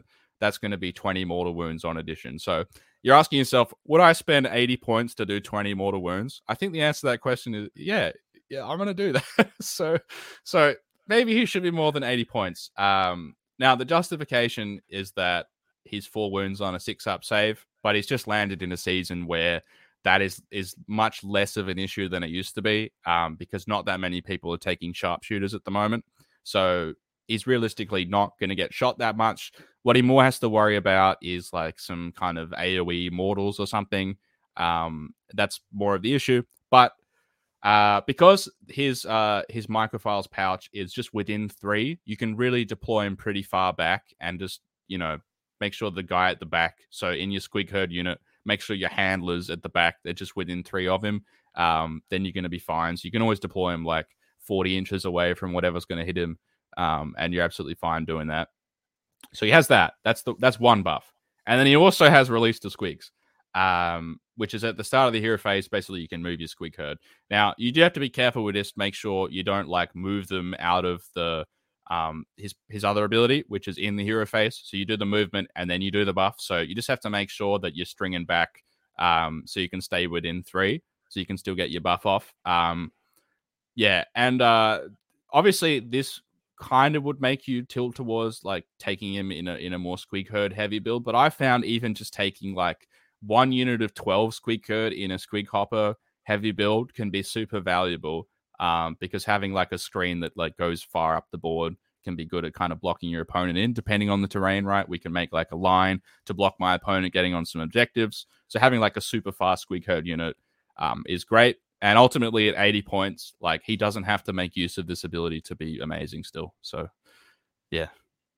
What I do, just to talk about your Release the Squigs, is I actually deploy the Squig Boss at the front of the line, then surround my Squig Herd around it. So when the Squig move, they're 6 plus D6. I will always still have them within 3, and it's not as hard to keep up. So, but when I have him at the back and then they move their movement, I need Hand of Gork. Even then, I can't use Hand of Gork. Like it's just I get out of sequence. So that's how I've gotten around it. But yeah, it's incredible value. This is another unit that I could see going up in points. 80 points is incredible value. I know I was talking to my mate Austin, Aussie. He's like, he runs 2 units of 24 squigs. He's like, I need 2 squig bosses. And I'm like, yeah, you probably do actually. I mean, all of those things are so cheap, but Squig Herd is so cheap as well. So yeah, anyway. they're probably both going up. Do you want to talk about any other units, or do we want to go to lists? Maybe let's just cover some of the heroes. I think. Sure. All right. So we got Scraggy, we got the Madcap Shaman, we got the Fungoid. Yeah, so Scragrot is the big one that I think you're taking in just about everything. We've spoken about how he has the Moon Aura, but also his Fangs of the Bad Moon spell is amazing. We're in a GHB where we can't remove enemy heroes that well, but this is one that can do it really well. So 24-inch range, amazing, and basically you roll a number of dice. You go to the casting roll, and a 3-up, you do a mortal wound. So if you're casting this on, like, let's say a 9, you're going to do 6 mortal wounds on average, which will take out the thing that you need to take out. So that's amazing. The other wizards on here, the Madcap and the Fungoid Cave Shaman, I think that these are a little bit weaker than they used to be. And the reason for that is because the spell lore's gotten quite a bit weaker. So you're only kind of needing Hand of Gork from the spell lore. So these two don't have so much of a use if you're also taking Scragrot.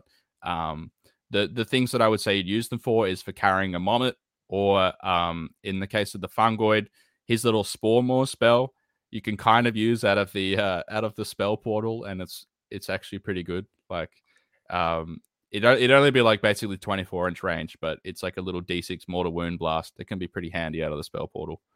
I will call out the Spore Squig on the Fungoid Cave Shaman has actually come useful a few times. So it used to be a 4-up ward.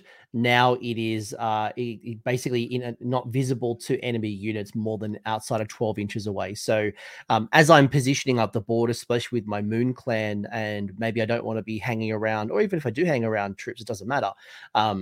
Being untargetable for 12-inch outside of 12 has actually been really helpful, especially as like GCs are trying to capture objectives. But yes, I would agree with you. Overall, I would say the reason I take them has gotten less. I don't need them as much as I used to in the old book. Yeah, for sure. And also shout out Zach. Thank you so much for the super chat. Fingers crossed the Web Spinner Shaman gets that hero keyword. Yes, that should be fixed. Please fix it. Craziness that there's a couple of those in the book, but I'm sure they'll be errated. Surely. Yeah. Also, the shout out to the Arachnarok Spider with Flinger not having the single keyword. So I'm looking forward to the fact where he's back to being single and ready to mingle. But for now, we can reinforce only the Flinger. You can reinforce. You can take 2 Flingers, but anyway, there's a couple of things like that. Like you said, we said the Gobblepalooza shouldn't stack. You shouldn't be able to do that. I think Zarbag's Git's got a really good glow up, because one of my gripes with Zarbag was his spell was within 3 inches. So Zarbag had to be in combat in order to cast his spell and do anything. Now it's actually not too bad. The range has improved and the ability has improved. So I actually wouldn't mind playing with Zarbag's Gits in a King's Gits list. Yeah, anything and you want to call out? Yeah, his Jealous Hex spell is like amazing. Yeah, it's kind of ridiculous. It's one of those ones where I kind of like these sorts of spells being in the game, because it's pretty unreliable to get off, because he doesn't have like bonuses to cast or anything. But if he does get it off, it's complete doom for whatever hero he puts it on. It's like you're not doing much in combat anymore most of the time if you don't have buffs, and then you're not getting bonuses to save. So super handy. And I always like these units where it's like you get a hero and then you get some dudes that come with him. I think he still has the situation where he's got a unit of 1 fanatic, which is just so funny. Yeah. Yeah. The loon boss is still valuable to me, and I love the change to the command ability. And one more thing I'll say, and then I'll pass the mic over to you, is I never ran the loon boss with giant cave squig. I converted mine up as like an anvil of apotheosis. I went out and sought out one. So I just got one 2 weeks ago because in my Stabbers build, so when I run Stabbers, it's like 120, 160 somewhere Stabbers.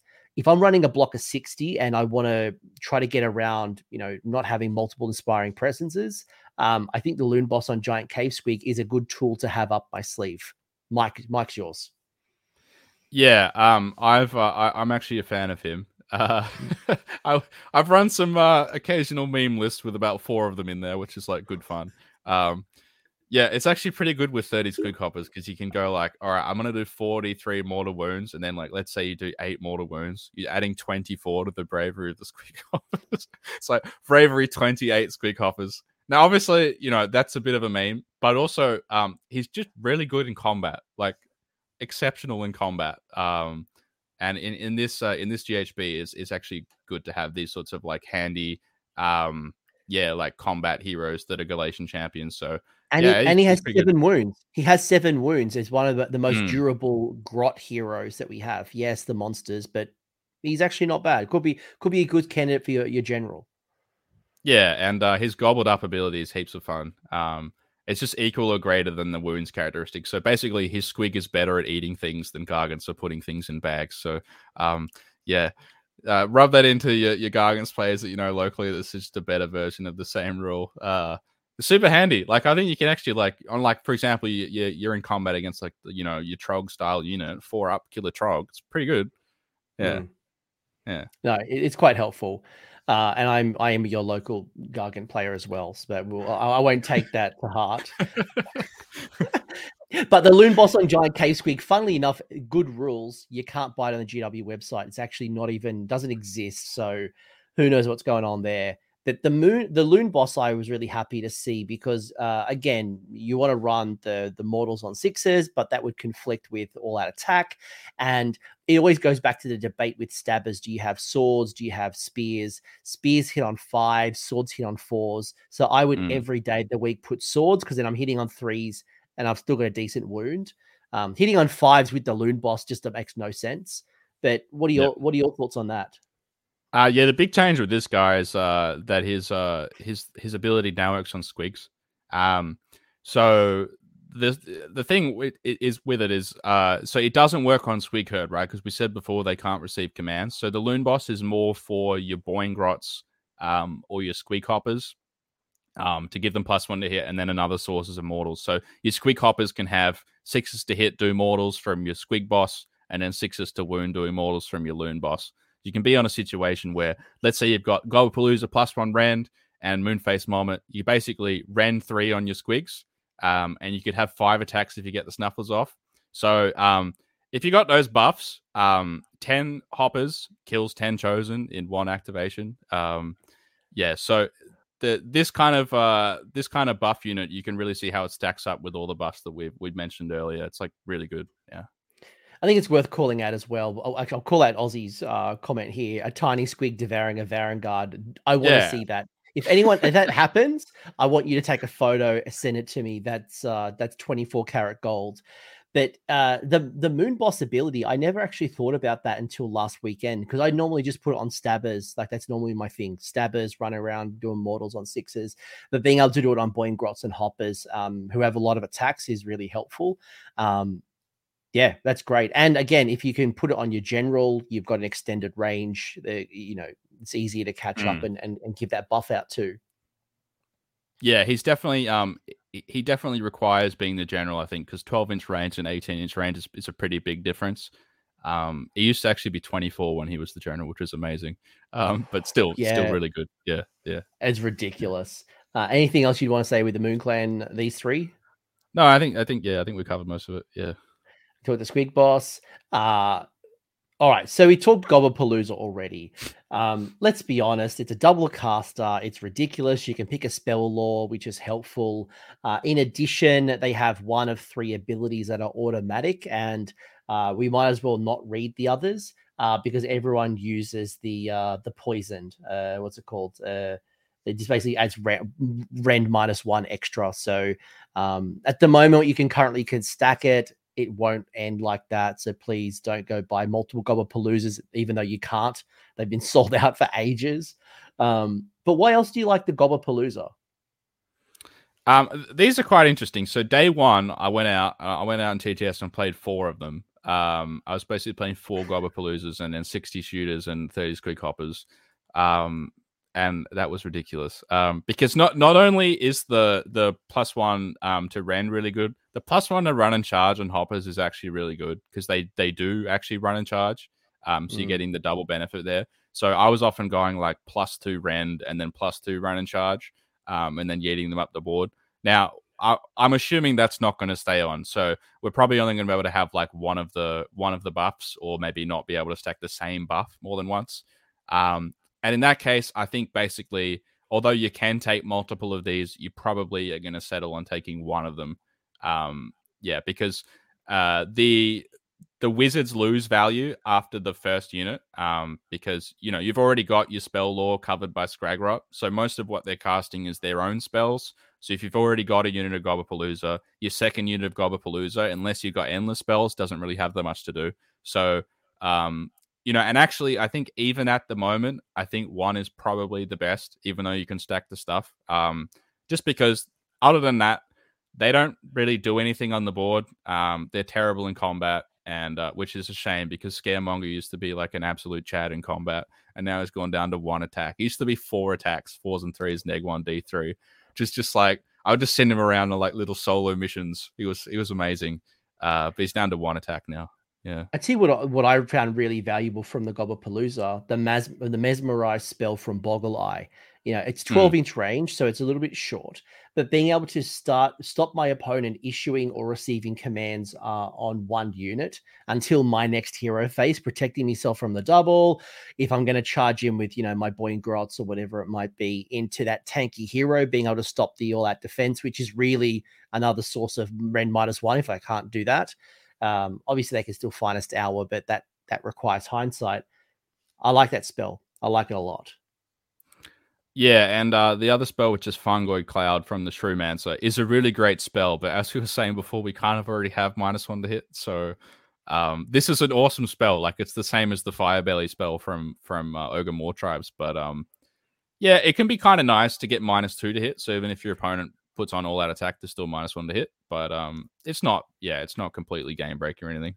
Or it could be helpful if you're not taking your stabbers or other minuses, right? Like if you're running a Trog build, this would be really helpful with your Trog builds. Yeah, but I've already got like an industrial amount of netters and minuses to hit here and there that I don't need another one. Yeah, for sure. Yeah.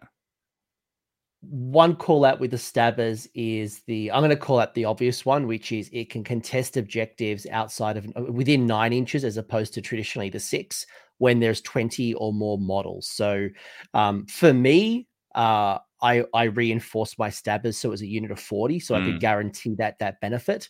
But I found it really valuable, right? In one particular game against an Ironjawz player who was going to charge up the board, I could still hold an objective and tag it outside of 9 to make his charger just so much harder.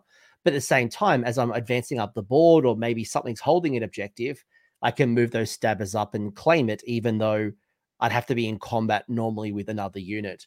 What are your thoughts on stabbers? So the stabbers are good, but they've become, I would say, rather a boring unit in that they don't really do much damage. So the main use of these guys now is like holding objectives.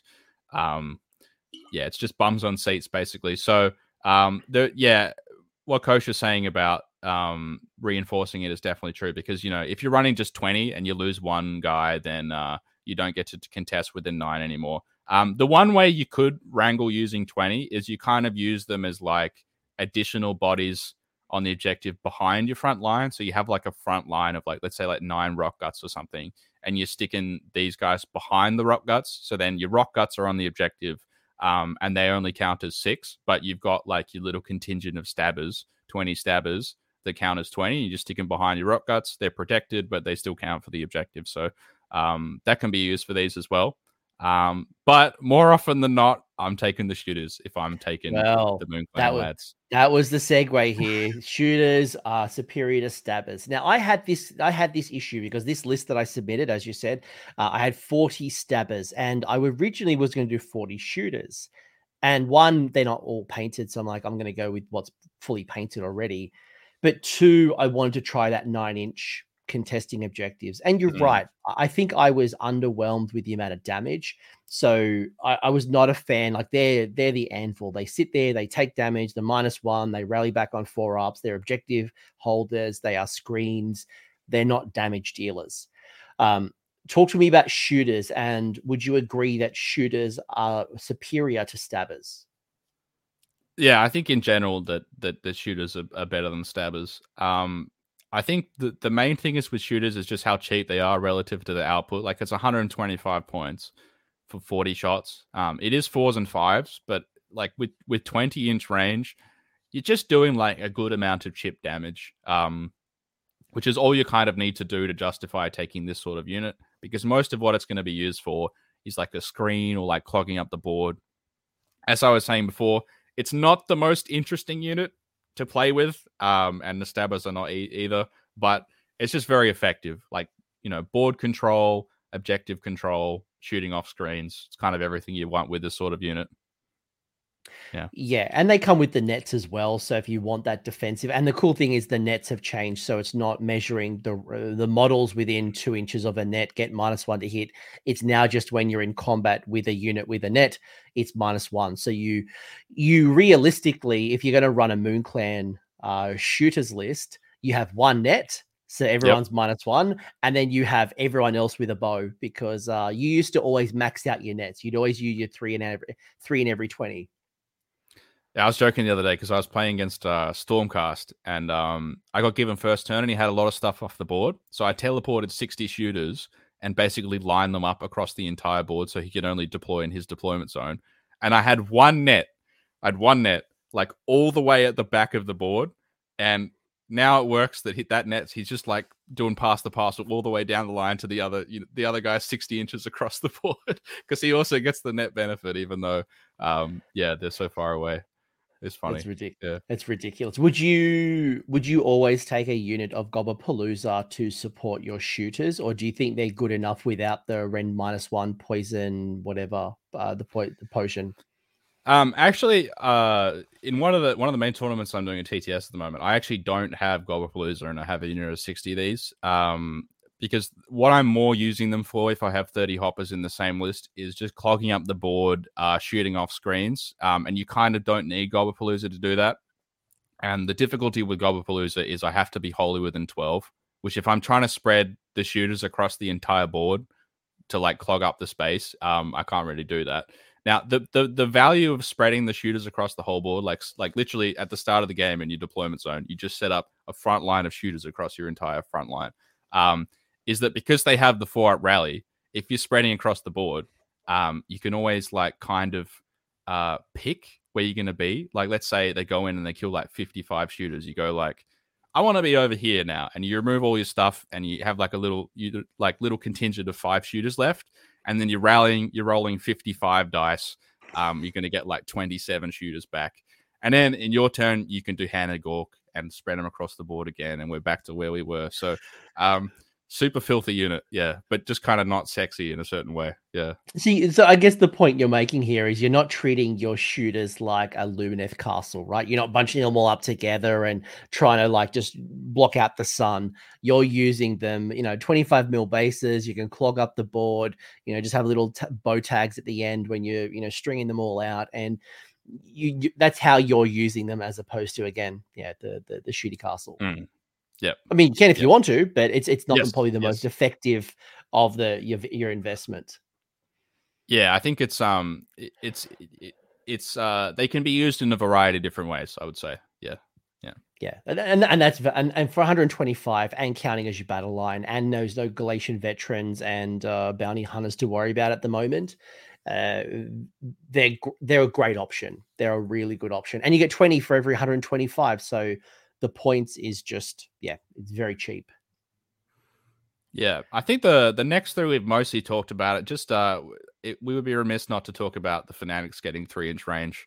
Like, cannot be overstated how happy I'm about that. Because 1-inch range in the old book drove me insane. It's just like you'd set them up behind the line, your opponent go, yeah, I'm just not going to get within 1-inch. Yeah. I will say as well that I'm happy that the Loon Smasher Fanatics and the Spore Splatter lost the splat rule. For anyone who doesn't know what splat was, when you roll your charge, if you rolled a double, so double 1, double 6, double 4, they would take damage. So they would like entangle themselves as they're swinging around their boulders. So that is still good. They're still susceptible to stomp, which makes me cry a little bit. But just be smarter with where you go for your Fanatics. Yeah, because of Stomp, I've kind of moved towards taking these in units of 10 rather than 5. Now, the 5 is, I think, more points efficient if you're not worried about versing monsters and stuff. But I like not having to worry about that kind of thing. I like having like a unit that I know can go in and kill a monster. So if you have 10, even if you're losing 3 to the Stomp, the 7 should still murder whatever's there. Like 7 Fanatics is amazing. Yeah, I find the 10 is better. But I have also run 5 a lot. And 5 can be good. Like, let's say in your Grincrax Loon Court unit of like 6 dudes, I like having just a cheeky 5 unit of Fanatics in there to kind of just challenge stuff that's going to come into you. So super good. They're only 110 points. So like super cheap for what they do. Yeah, my problem is I'm running out of reinforcement points. Yes. When you're double reinforcing or single reinforcing those shooters or stabbers, you have a squig herd, or what you do is your hoppers. There's another 2 points. It's like you can only reinforce so many, and unfortunately for me, I don't have the points to reinforce into a unit of Fanatics unless they are my focused destruction piece. Yeah, so I think the main thing that's going to take reinforcement points that feels like it's a little bit of a tax is Boingrots, because they're 5s. Yes. So as soon as you got Boingrots, I don't think you're taking units of 10 Fanatics. That's the way in my head it works. Yeah. I'll show you my list a little bit later. But Squigs, Mangler Squig. I've already talked about some of my crying. Like I truly cry because it's a great unit. It's gotten more consistent. It had some extra wounds. The ball and chain has improved. There's a whole bunch of cool improvements. But it is expensive. Where do you stand on the Mangler Squig, the Loon Boss Mangler Squig specifically? Yeah, so I think so the +1 to wound buff is really good because it's not something we can access anywhere else in the army. And that was the main thing I was using it before in the old book, is that +1 to wound aura. Now it's once per game, which feels like a little bit of a rough nerf. And you would actually use it more than once per game. Like some buffs, like sometimes with the Loon Boss in this book, I find myself only using it for like 1 key turn really. But this one is one that you would use all the time because it's an aura. Now there's some benefits to it not being a command ability, namely that you can use it on Squig Herd, right? It's one of like the few buffs that they can receive, so that's pretty good. But the problem with this unit, which has always been the problem, is it's just too weak to shooting. Like 14 wounds with the 4-up save. It's at that zone where it can die to all sorts of things from shooting. Like Sentinels can murder it off, Iron Drakes, Reavers, like any shooting unit you can imagine in the game is really good at handling this unit. And as a general, you don't really want him to just die. So that's where I'm at on the Loon Boss and Mangler Squig. And I also think at 370, it's just a bit too much of a hole in the army's points, right? So where I'm currently at, and I've been talking to a few people, just kind of like list crack theorying, right? So 370 is the Loon Boss on Mangler. For an extra 100 odd points, I can get myself a Mega Gargant. Yeah, which can smash, and it has way more wounds. Now, obviously, that has no mushroom. There's certain things it doesn't have, right? But if I want that real kill piece, I could either go into Kragnos, get more points to get Craggy in there, which would synergize nicely with Boingrots and Hoppers, getting 3d6 charges and things like that. I could go I don't want to say it, the Incarnate of Gur, another kill piece that has a bit more durability. I could go Mega Gargant. I could go to what you had, which is the Trog, Or I can put those 400 points into more hoppers, more squigs, more bodies, more things. So I haven't got a conclusion just yet, but it does make me wonder if because I didn't run Sneaky Snufflers. I had a choice of Sneaky Snufflers versus Gobbapalooza. I chose Gobbapalooza. I think I chose wrongly. I think I'd much rather the Sneaky Snufflers, and I'd like to see how this unit works with a 5-up ward, because then it's much more durable. Yeah, I think the only problem with doing that is then it becomes like basically 480 points, which is kind of a lot, right? Gobbapalooza is pretty good on this one though, because you can give it like +1 to hit and wound, right? Which is like great. So from the Brugit dude, so that's pretty handy. I use it on my herd. Like I use it yeah, on my that's herd. the problem, The right? volume. Yeah, that's the problem. It's like if you sit down and do the math, it's like any equivalent points of this guy in any battle line squig unit is going to be better.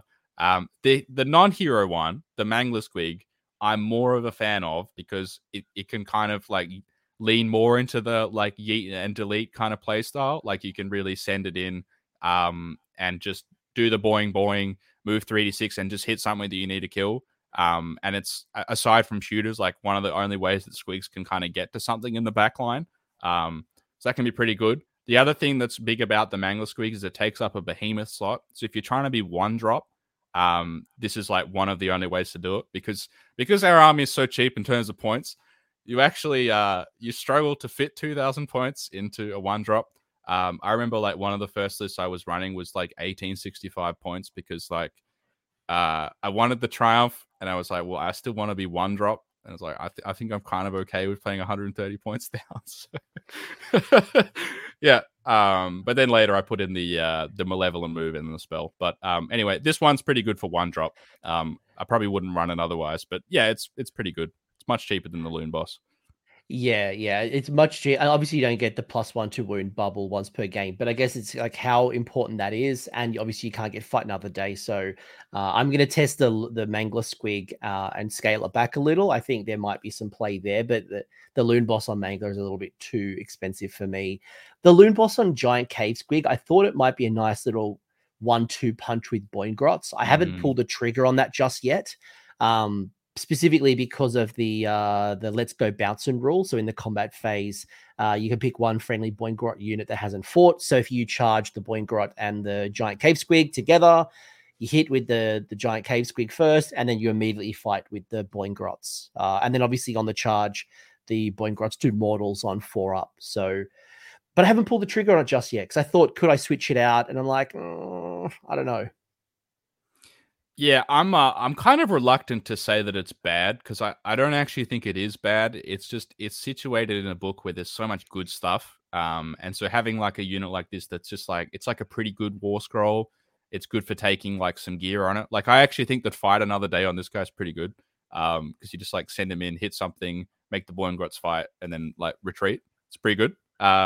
Yeah, but it's just not quite as like synergistic as you'd want with some of the heroes. Like it's just for that Boingrots thing.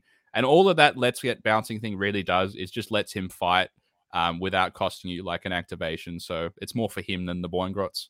So it's just okay, I think. Yeah, that's where I've kind of landed. I'm like, do I really need it? Well, the Boingrots can issue commands and do their thing by themselves.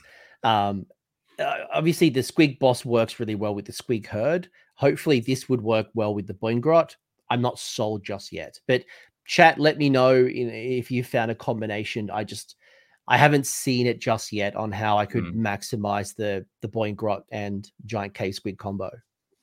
Yeah, for sure. Yeah. Let's talk about your baby boys, the hoppers. The hoppers. Now let me just put this caveat down.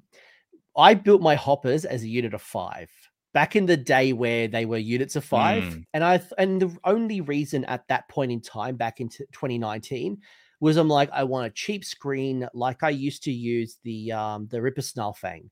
They're cheap, they're fast, they can go steal objectives, they can go annoy people, and they don't cost me a lot of points. They got changed to they're now units of 10, the big block of 20 wounds.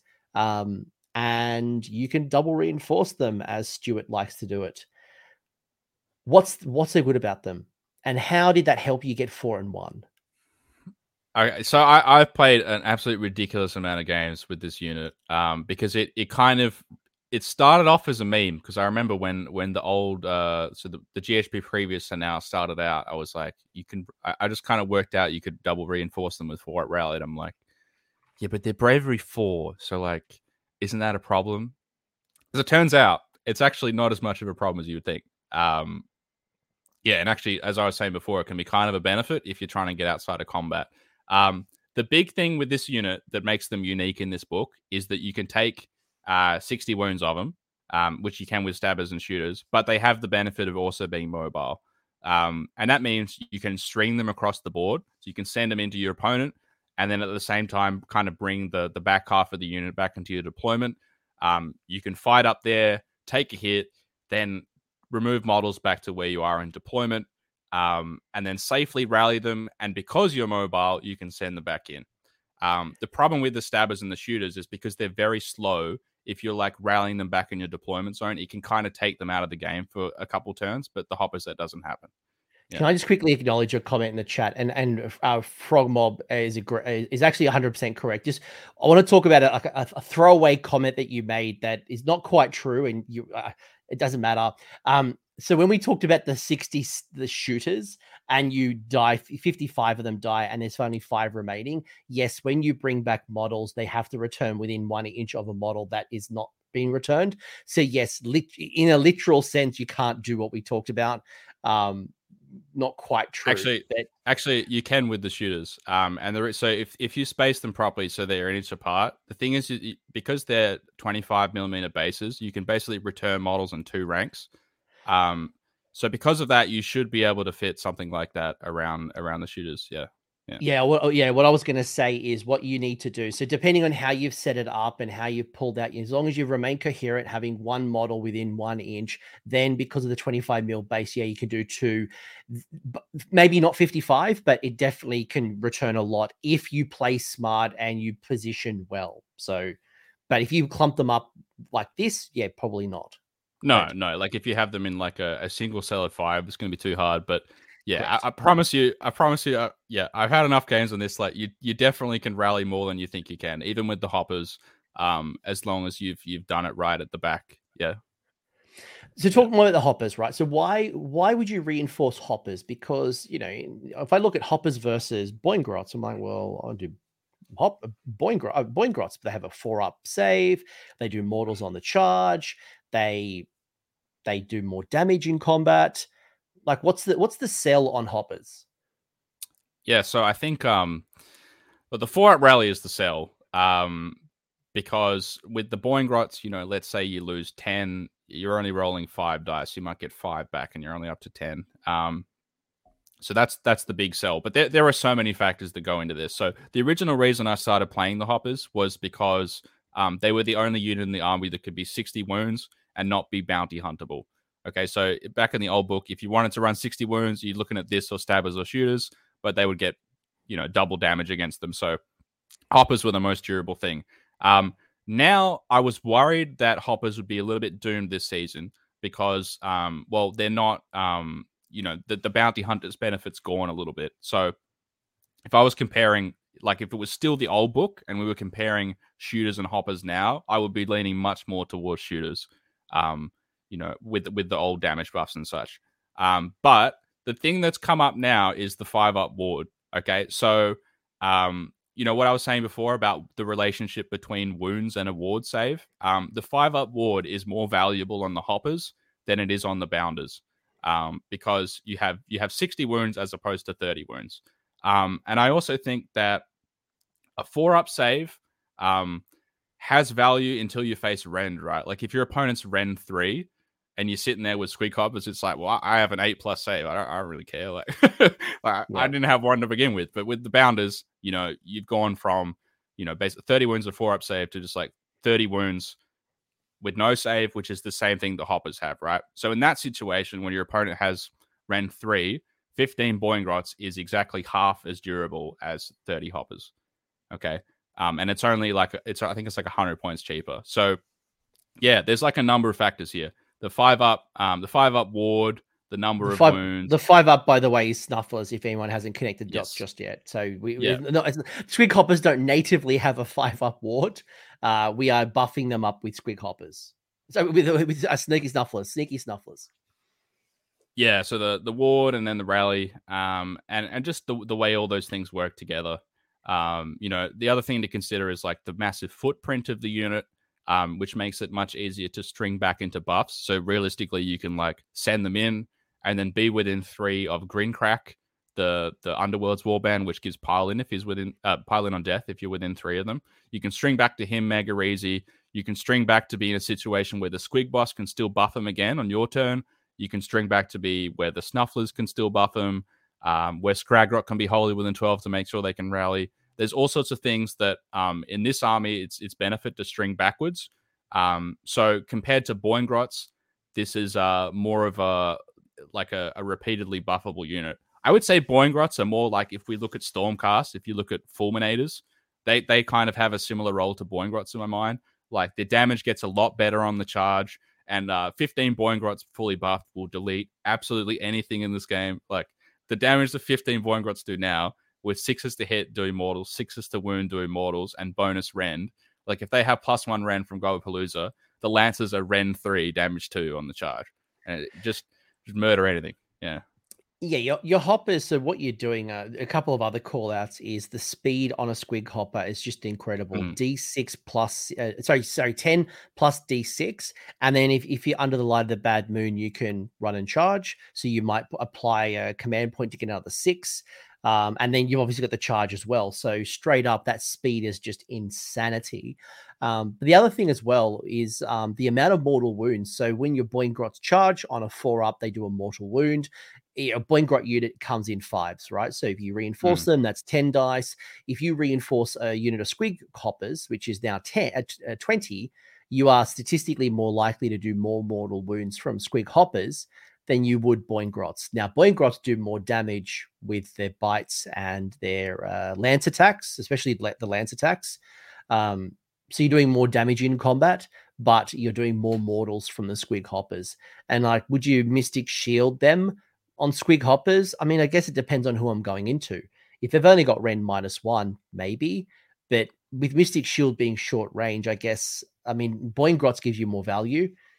But I guess it depends on, like, I think, again, if they got Rend -2 and they've got a 6-up save, it's like, it's still not even worth it.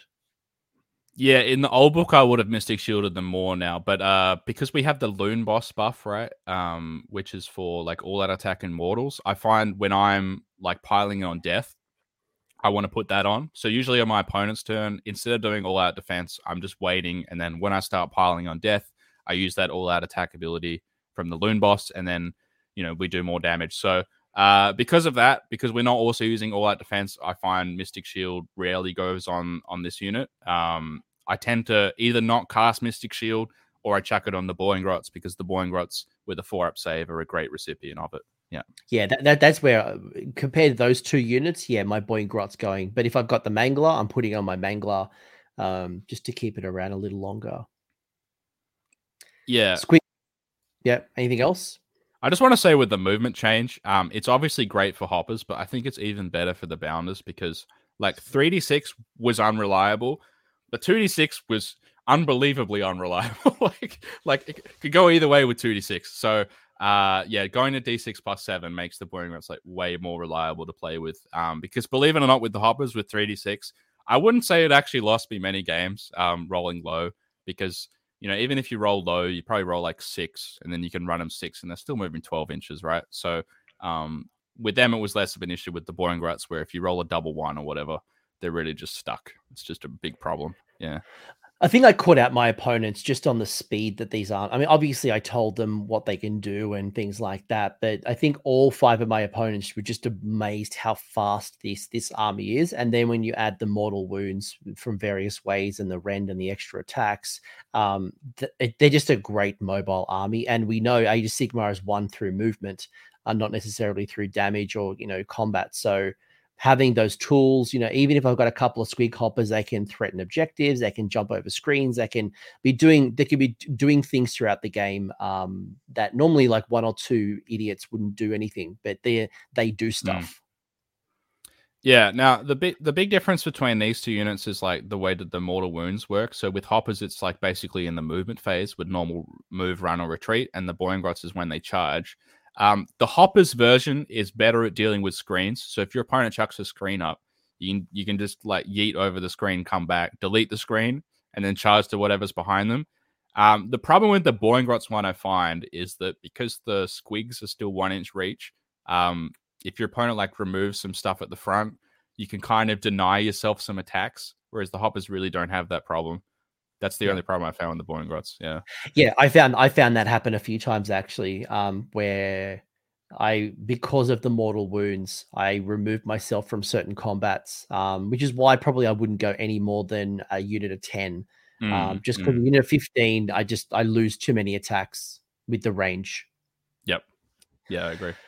We've already talked Squig Herd, mate, and like they're just incredible. Like they just do 3 attacks each, Ren 1, damage 1. They do mortal wounds, a bravery of 3. So every time one of them runs away on a 2-up, you can pick an enemy unit within 9 inches, which is an extension. And it used to be you had to pick the closest unit within 6. So being able to like just delete support heroes or things that you weren't even in combat with if they're within 9 is wonderful. The other thing I want to call out, and I really enjoyed this rule, is the way that you can bring back squigs. Mhm. So you can't rally them, but two in every 10 squig herd is a herder. And in your hero phase, you can roll a dice for each of your herders. On a roll of a 1, the herder is dead. On a roll of a 2+, you can return D3 squigs back. Squigs are 2 wounds each. So with me, I double reinforced mine. So I had 6 herders. I was easily bringing back 10 squigs a turn. And because it's not a rally, I couldn't care less if I'm in combat. No issue. Yep. Just keep coming back. There is an interaction with this unit, which will obviously be fact, which is that when you remove models from coherency, they count as fleeing. So I've seen. Well, yep. Now I was doing that for a whole 6 months apparently, and apparently that should have been fact. But yeah, I've seen some house rules at tournaments already coming in saying that fleeing models they don't trigger that ability. So don't be a cheese merchant, folks. Just because we'll get nerfed to the sun if we keep doing this. There's no way that's going to be allowed, because the other thing with the herding squigs rule, right, is it doesn't say you can't roll it if there's no dead squigs. So there's ways to guarantee that you're going to roll a battle shock if you have 6 of them and you're just rolling 6 dice, probably one of them's going to die. So you can guarantee that you're going to have 1 model dead for battle shocks. If you want to do some like sneaky mortal wounds, do something at the back, that might be a cute little play to get some more units, more models in the unit dead, right? Yeah. Don't do that. But Squig Herd are great. They battle line. If you conditional battle line, they slap. Double reinforced unit, 72 wounds that I can keep regenerating.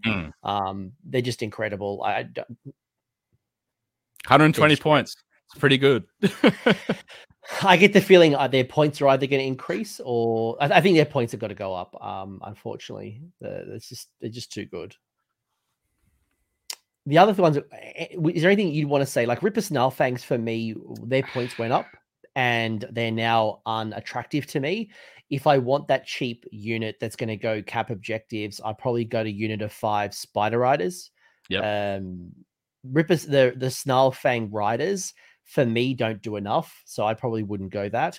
But the Ale Guzzler Gargant having a 3d6 charge now, and being able to charge within 18 inches as opposed to 12 makes and it doesn't have the stumble now, so you have to roll 3 triples, which I don't know the maths, but statistically very unlikely. Has me reconsidering the Ale Guzzler Gargant. What's your thoughts on the 3 on the screen? We've been calling the Gargant, we've been calling this in the Chaos Gargant like expat Gargants, like Gargants that have gone to work in like a lower tax zone or something to try and make some money. Because like for some reason they just have some extra rules that makes them better than a Man Crusher Gargant. This one's pretty good. I think the Chaos Gargant's a little bit better than this one, but he's with the -1 save aura, right? Yeah, he's pretty good though. Again, if you're kind of trying to fit into 1-drop, this sort of behemoth slot can be pretty handy for making sure you fit in there. So I think for taking basically a raw bot that has 36 charge, it's pretty good. Like, yeah, I don't think it's awful or anything. The 2 wolf units, which have some of the best models in the army, are just a bit overpriced. Which is a really big shame because I love both the models. But anyway, Yeah, hopefully we'll go down. Every list in my old book would always have the Ripper Snarlfang. I always start with Ripper Snarlfang. It was a must include. Now it's just too expensive for me. One thing I want to talk about with the endless spells, and then we go into lists, is people in my Discord are obsessed with the Scuttle Tide. Now, where are you at with Scuttle Tide? Because it was I used to run it back in the day where it used to block your movement. So back before you could move through endless spells, I used to love this because I would annoy the crap and block my opponent in their in their zone, and would just keep triggering it. For me, I love the Malevolent Moon. I'm not a big fan of the Arachna Cauldron, and Mork's Mighty Mushroom is now too expensive for me again. Like it was okay. And now that we're moving into a meta where I'd actually like to use the mushroom, the price is too expensive. And I'm like, no. Where are you at with your endless spells? So just to quickly address the mushroom. So this thing has had a bit of a traumatic past. It's gone from like 80 points to 100 points down to 40 points, and now it's 100 points. And all of those times, I don't think the War Scrolls really changed. It's just been like the same, but the points just all over the place. Like the War Scrolls never changed. It's bizarre. Now it's way too expensive at 100 again. I think all of these endless spells, with the exception of the Cauldron, because you can't do it, but they're all kind of priced for Loonskin. They're kind of taken with the mind that you're going to get one of them for free, probably. Because I don't think any of these 3 are like the Scuttle Tide, Moon, and Shroom are really worth the points. If you're not taking Loonskin. The Cauldron, to address that, it's just gotten like worse. Like 1 additional spell's not as good as rerolling Cast and Unbinds. And now knowing the entire Moon Clan lore is kind of irrelevant because it's only 4 spells now, and Scraggot already knows the whole lore anyway. So I really don't understand the use for this. So the 2 best ones are definitely Scuttle Tide and the Malevolent Moon for sure. Yeah, agreed. So the Moon, I would say the main use for this is for getting like run and charge on the squigs is probably the main thing you'd use it for. Like for your Squig Herd Alpha or your Squig Herd or your Squig Hopper Alpha, this thing's really useful. And then the Scuttle Tide, I think you kind of need some other way to do AoE mortals to make this thing worth it. Because like chip damage in this edition of Age of Sigmar, it's just not as valuable unless you got other things to combo with. Because everything has rally and everything has like heroic recovery for healing. So we're not in a game anymore where it used to be like doing a couple wounds to a Stonehorn or something has some like real long-term value. Now it's just going to get healed. So unless you're pairing the Scuttle Tide with some other like mortal wound output, I don't think it's necessarily worth the points. So for me, the best one here is probably the Malevolent Moon. Yeah, Scuttle Tide has some good ideas, but where I want to use the Scuttle Tide, I lose. Like, I want to hit the castles. I want to hit those magical castles. I want to hit Tzeentch. I want to hit Lumineth. I want to hit those types of armies. And they're the ones that are most likely going to unbind this with ease. So for the points, I think if Scuttle Tide had dropped a little, I'd be a buyer. I think it used to be back in the day like 40, 50 points. And I'm like, okay, I could see value in that. But now that it's much higher, I'm like, yeah, nah. Yeah, you cost like 40 points in block movement, and you could take it in armies outside of Gits. And I remember taking it in Ogres. Yeah. Oh, and you get +1 to cast from the Web Spinner Shaman, which was lovely. There's a lot of cool things you could do with it. Look, if you got the points, I think the challenge for me is if I've got the points to spend on Scuttle Tide, I'd rather go for the automatic Triumph. Because I think we've seen very quickly the importance of having a Triumph, and actually going to Stuart's list, you can see here that you've actually gone double Triumph. So you just see why you want to drop those points. And I'd rather not have that situational endless spell and guarantee myself that Triumph as opposed to hope and pray. Yeah, so I think my stance on the double Triumph in general is if you're playing a singles format, I think it's kind of required because you just don't know what you're going to face. But if you're playing a teams format where you can dodge Horrorghast and Lumineth and the nasty stuff, then you can probably go 2-drop. But both the lists we're going to talk about today are singles lists. I'm taking this in a singles tournament. It would be very different if I took it in a teams tournament. So yeah, we have double Indomitable Triumph.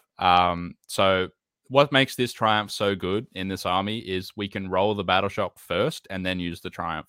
So it's really handy for units like Sneaky Snufflers, where, once I lose 3 Snufflers, there's a danger that the rest of them run. But because I've got the 2 Triumphs in the back, I can always take the risk on just rolling like the 1 or 2 to keep them there.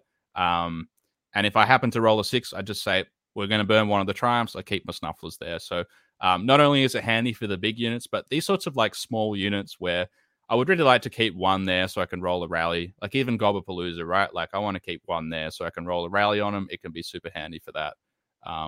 Yeah. So this list has a lot of interesting, weird stuff going on. It's more of like a collector's style list that has like some strong stuff in there. I don't think it's like optimal, but it's like going to do, I think, super well. So the main kind of damage that you've got is the 30 Squig Hoppers. And the synergy pieces around that are really the pile in on death from Grincrack, and then the 6s to hit do mortals from the Squig Boss. This list does not have the Loon Boss in it, because I wanted something else as a general. And I think in most cases, with the buffs from the Squig Boss and the Gobblepalooza, so the +1 rend, and the 5-up ward from the Snufflers, like these hoppers will do enough. I don't think the Loon Boss is like absolutely required, because most of the time you're doing enough damage anyway. So I think that's fine. Yeah, I might just read out the list really quickly for anyone who's listening later on the podcast. So You've got the Scuttle Boss on Gigantic Spider, who's the general, super nasty Venom, and the Headdress of Many Eyes. You got Grincrack the Great with the Underworld's Warband that goes with it. Scragrot the Loon King, a Squig Boss on Nasha Squig, who's the Aspect of the Champion Tunnel Master for the once per game teleport. You got a unit of 20 shooters, a unit of 40 shooters, and a unit of 20 shooters, a unit of 30 Squig Hoppers, and a unit of 10 Loon Smasher Fanatics, 6 Sneaky Snufflers, 5 Gobblepaloozas, and you've come in at 1950 under Warlord, Battle Regiment, and Galatian Sharpshooters. Warlord obviously getting yourself the extra Triumph as your enhancement. Yeah, I like so it's 8 drops, which is a lot, but it's kind of at a sweet spot where it's like a little bit lower than your like double Warlord Fire Slayers armies and stuff like that. So anyone, or like double Warlord Nighthaunt. So anyone who's doing that double Warlord kind of play style, you'll still outdrop. And then other than that, I find that you could also be like I think it'd be 6 drop or something with this list. No, 7 drops. If you went like not a Warlord and you went a Command Entourage instead. But I think it's I think it's fine to go a bit higher drop and to have all the benefits, so we can get the once per game extra CP. And we have sharpshooters on the shooters as well. So we have basically 60 shooters that can like threaten the hero. Most of the time I'm shooting a screen with them, but there's a battle plan called Only the Worthy in the current GHB, where basically only if a Galatian champion's on an objective, only they can cap it. And this list only has 1 Galatian champion. So on that battle plan, I really need a way to kill that champion. And so that's why I've put the shooters in sharpshooters, just so I can have a shot at taking that out, so I can actually cap the objective. But then other than that, that is kind of the weakness of this list, is that we've only got 1 Galatian champion. Now, the Scuttle Boss is the interesting kind of like cameo in here. So what I was saying before is like, it's one of those units where at 130 points, it's not really worth it. But if you invest a command trait and an artifact, it becomes super worth it. So the command trait it's got, Super Nasty Venom, doubles the mortal wounds that its mount does. So basically, if you're rolling a 5 or a 6 when you're under the moon, the mount's doing 4 mortal wounds, which is super handy. And then it's also got the Headdress of Many Eyes, where it can only be hit on 5s and 6s. So there are some certain things that are just like, lol, we do mortals on 5s and 6s, like Sentinels. So they don't really care about that. But a lot of like combat stuff, like, even like Chaos Chosen, it kind of hurts them that they can only hit on 5s and 6s. So the main role of this unit is just doing like some mortal wounds, and then kind of like tagging units on the side. Like it's a super taggy unit. You're just tagging them, and because you're only being hit on 5s and 6s, and maybe you've got +1 to save from the Mystic Shield, you can kind of just stand there and be annoying. Yeah. Reminds me a little bit of the Smash Bat from Feck. Like you just had this independent little missile weapon that just goes off. People ignore it because it's like, oh, what's this little spider idiot gonna do? And then it hits you, and you're like, oh, you slap actually pretty hard. While your shooters and your stabbers and everyone's moving around the board. And do you put your loon smashers in your 20 or your 40 shooters? I like to keep people guessing about that because you can also put them in the Green Cracks Loon Court. So there's quite a few options you can do here.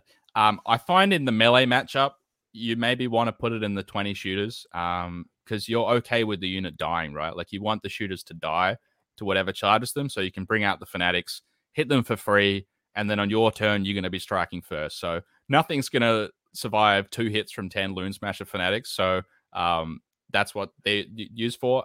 In a shooting matchup, you're going to want to put them in the 40 Moon Clan. Otherwise, they can shoot the Moon Clan, like the 20 shooters off, and then shoot the fanatics, which is the doomsday scenario. So yeah.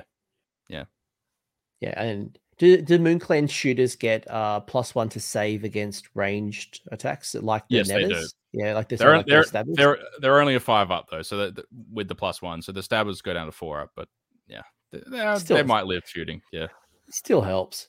Look, this is a nice mixed arms list. Certainly some interesting combinations. Certainly some different plays, which I really enjoy. The other, like this is your other version, which I thought this is probably more my style, to be honest. And it reminds me a little bit back when like Nathan Prescott and I were all running around with 7 endless spells on the table, going absolute ham. Unfortunately, we can't do that anymore. You can't do 7 endless spells. We're restricted to 3, but the other one being a bad snatcher. So, by the way, just to remind you, the Jaws of Mork will be +1 attack on the charge for your squigs, which would be primarily your squig hoppers. Yeah. Now, I'm curious about this one because I haven't tinkered with bad snatchers as much, and I already said I'm probably not as big of a fan compared to like your King's Gits, but your bad snatchers with Chasing the Moon really needs that durable hero general, which the Dankhold Trog boss falls into play. If you're doing the Loon boss or a Fungoid, no. But you've also got the Loon Skin and the Glowy Howzit. You've got Scraggy. You've got the Fungoid Cave Shaman with Hand of Gork, Web Spinner Shaman, Sneaky Distraction, Tunnel Master, Sneaky Snufflers, 60 shooters, 20 shooters, 20 shooters, 5 Gobapalooza twice. 1 having Itchy Nuisance, 1 having Hand of Gork, 10 Fanatics, and then you've got Loon Skin Scuttle Tide for free. And then you've got Umbral Spell Portal Horrorghast at 1915 Double Triumph. Yeah. So I always liked writing lists that beat my own lists, and this one definitely murders the other list we just talked about. So there's a number of reasons for that. So we've taken Horrorghast in the Gits list, which I think is some sort of like cannibalism or something. But it's super good for taking out like these big units, which I think otherwise the list would struggle to kill. And yeah, it's sort of more like a Lumineth style castle, but the Gits version. So the main thing you're looking to do is to buff up the shooters at the moment with +2 Ren from the 2 Gobapaloozas, and then shoot something, and then with the Horrorghast, you basically can battle shock them off. So against the previous list, I'm looking to shoot the 30 hoppers off. 60 shooters should kill like heaps of those, and then the Horrorghast should hopefully get rid of the rest of them. And with the Horrorghast and the Spell Portal, the Horrorghast at the end of the hero phase when it moves can elect to go through the Spell Portal and then be set up. So it basically has like a massive amount of range. So there's no real way that the Squig Hoppers can hide. And of course, with the shooters, I can just use Hand of Gork and teleport them up. So from the previous list perspective, there's almost no counterplay to this just taking off 30 hoppers turn 1. So, I think it's really handy. And the reason I've gone 1915, I think if you're going to take Horrorghast in the current meta, you're really looking to have like a ridiculous Triumph bid. Because in order to make the Horrorghast really useful, you need to make sure your opponent doesn't have the Indomitable Triumph. So you're going to need to also go for your own Triumph. So if you're doing that, you're going to want to write a list that really gets some value out of taking the Triumph. Maybe you want to take 2 Triumphs, or you want to take like a shooting unit that otherwise has no access to +1 to wound, which is like shooters, right? Like the Inspired changes them from 5s to 4s, which is a big deal. Yeah. So there are other armies in the game that can do something similar to this, but Yeah, this is an interesting list. It's basically like a gun line gits list. We were talking about the shooters before about like spreading across the board and using them for board control. This is more like you stand in a big blob and like shoot kind of style of shooters use. It's not really the board control. We're looking to like shoot something off and then horror ghast off the rest of the unit. That's the plan. Would you go for something like Purple Sun just to get the extra -1 rend somewhere? And it's like even more pew pew? You could take out. If you're going to do that, you would probably take out Scuttle Tide, and then chuck in Purple Sun. So you have Spell Portal, Horrorghast, and Purple Sun. Because usually the Horrorghast, even if you don't chuck it through the Spell Portal, can often get in range. So you'd be chucking the Purple Sun through the Spell Portal, and then popping it out the other side, just within 6 for the -1 to save. Yeah, obviously you'd have to pay the points for it because you can't get Purple Sun for free. But but the concept would be if you're super investing in that, getting the extra rend on the shoot. Even like the Gobblepaloozas don't stack.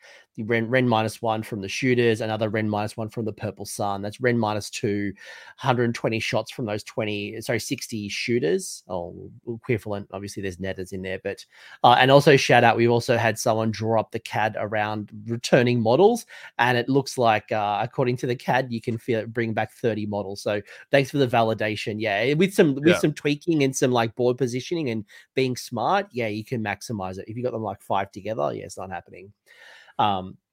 Yeah, I dig it. This is definitely a different type of list, and a great way to showcase shooters, which have rarely seen play. Like a lot of people had them as like backboard protectors at best.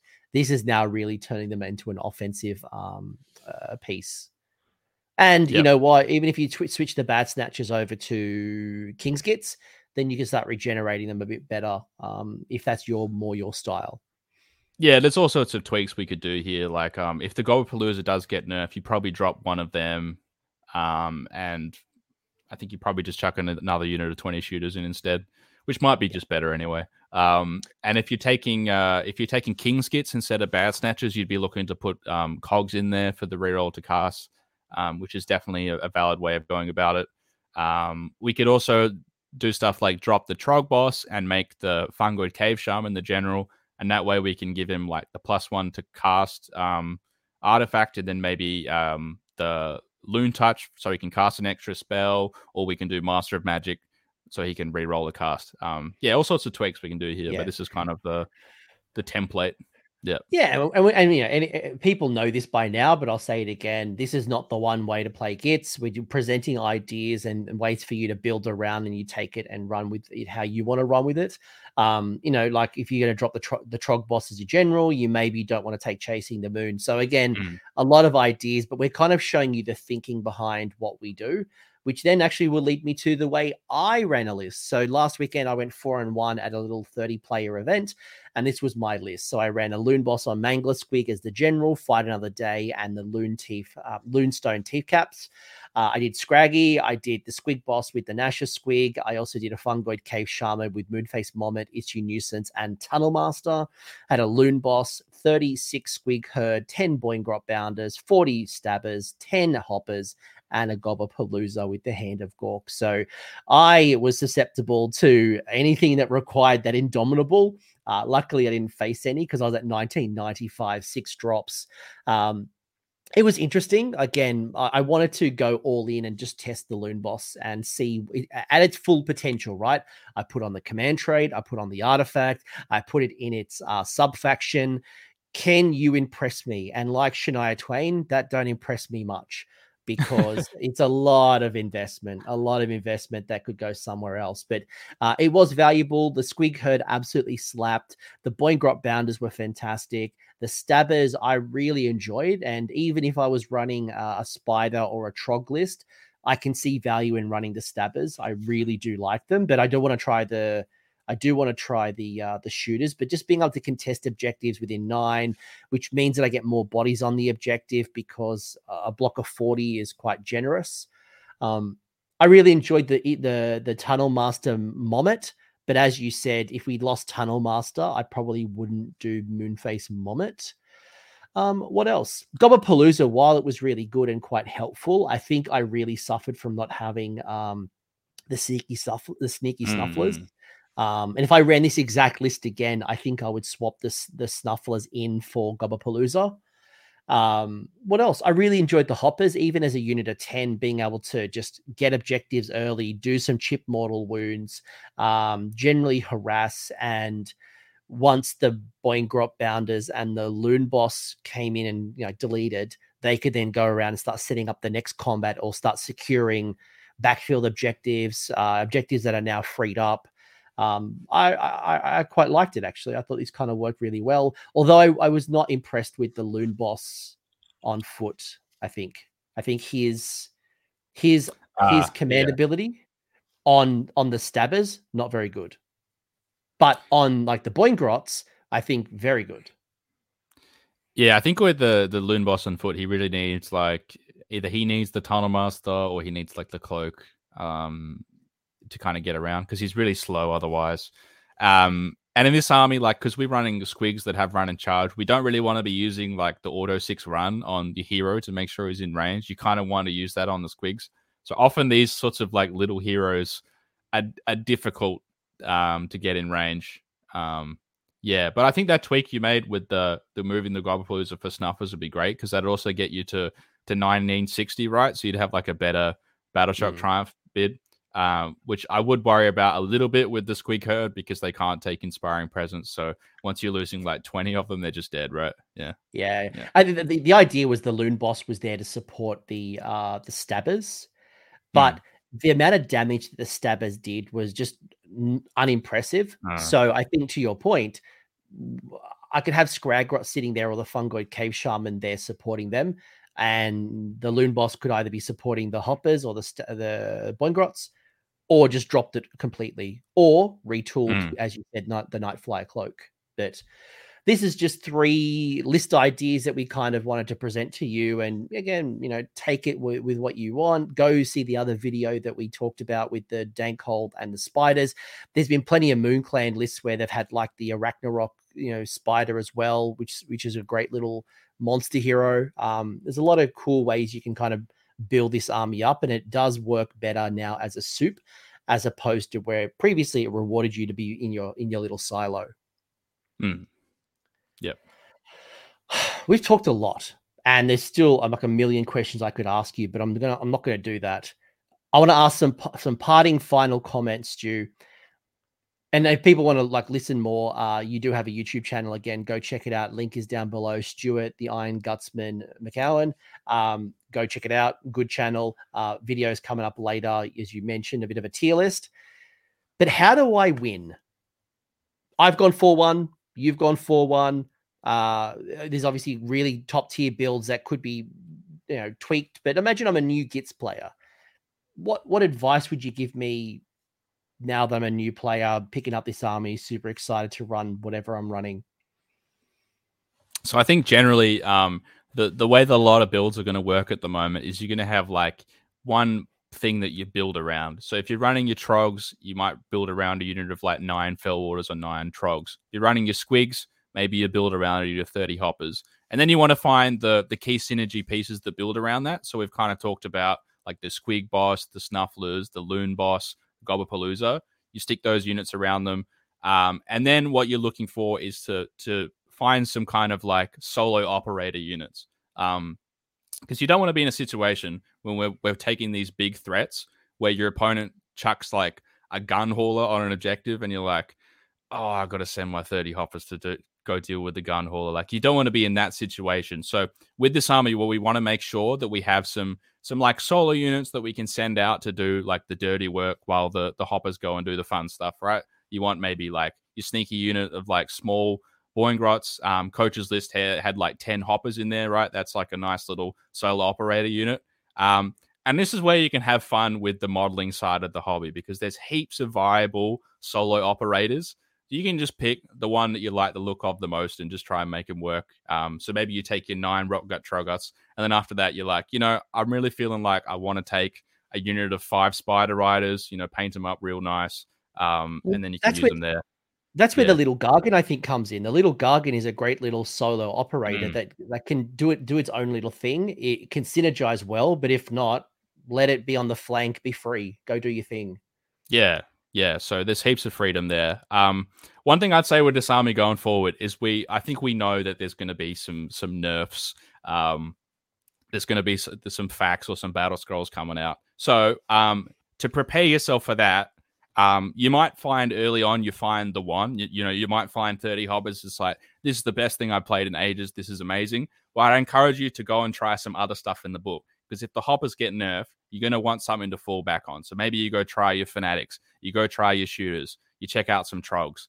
There's all sorts of stuff that you can experiment in this book, because overall the level of the book is like pretty high. So you can try about a bunch of different stuff. It's going to work, and you can just have heaps of fun with it. Yep.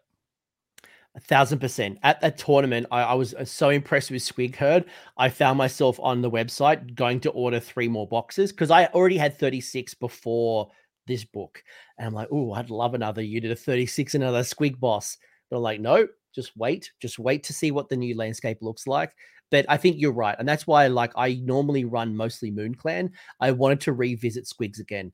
I almost pulled out my Squig Gobber, the old Forge World Squig Gobber and the Colossal Squig. I was this close. I was going to Gobberpalooza with the Gobberpalooza with the Squig Gobber, and I was going to do I was going to drop the hell. I could drop the Loon Boss or Mangler Squig for a Colossal Squig. And just 18 wounds of pain. Play around. You're right. Play around with it, see what you like, and then as the meta kind of shifts and erratas come through, you're not fixed to one particular build, and you cry a little because you bought 72 Squig Herd that now are nerfed. So I think to your point, it's about knowing your buff ranges, so knowing where your bad moons are going to be and anticipating what's going to happen if you fail that 1 to 3 and it doesn't move out of your quadrant. Knowing your ranges, especially in a Squig build, because you're so fast, you can get yourself out of them pretty easily. But it's just a lot of fun. I really enjoy Squigs. And even Grots. I love them in the first book, and I still love them today. Yep.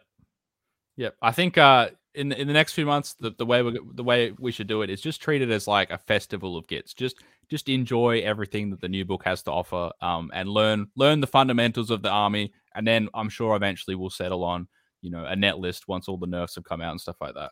Yep. Yeah. Final question from the chat is: do you think there is any secret tech hidden in spiders? And then we'll wrap it up. Yeah, not the big ones, but I like the small ones. Spider Riders. Spider Riders and the Scuttle Boss, and I still quite like the Web Spinner Shaman on a Ragnarok. But in terms of the Flinger and the Arachnaroks and the Scuttle, what's it called? The Skitterstrand Ragnarok. Yeah, thanks. Those ones I'm less hot on, but the small spiders, put them give them maybe the Spore Spider buff for +1 attack, and then the 2 ways to make them do extra mortals when they roll 6s. It can be pretty good. But as I would say with spiders, the problem has always been, can you roll 5s and 6s? Because if you can't, not going to work. It's like Crawl Boys, isn't it? So yeah, I think spiders are just in the wrong time at the moment. The meta isn't built for them. If we were in if this was 6 months ago when it was super elite, people were avoiding their GVs and putting elite battle line as their maybe this might be their world. But right now I feel like in the current GC meta, it's probably not their time to shine at the moment. Yep. So probably what you mostly see is the 65-point cheeky lad with Tunnel Master. That's probably the Spider Fang contingent for a lot of lists. But anyway, I love him.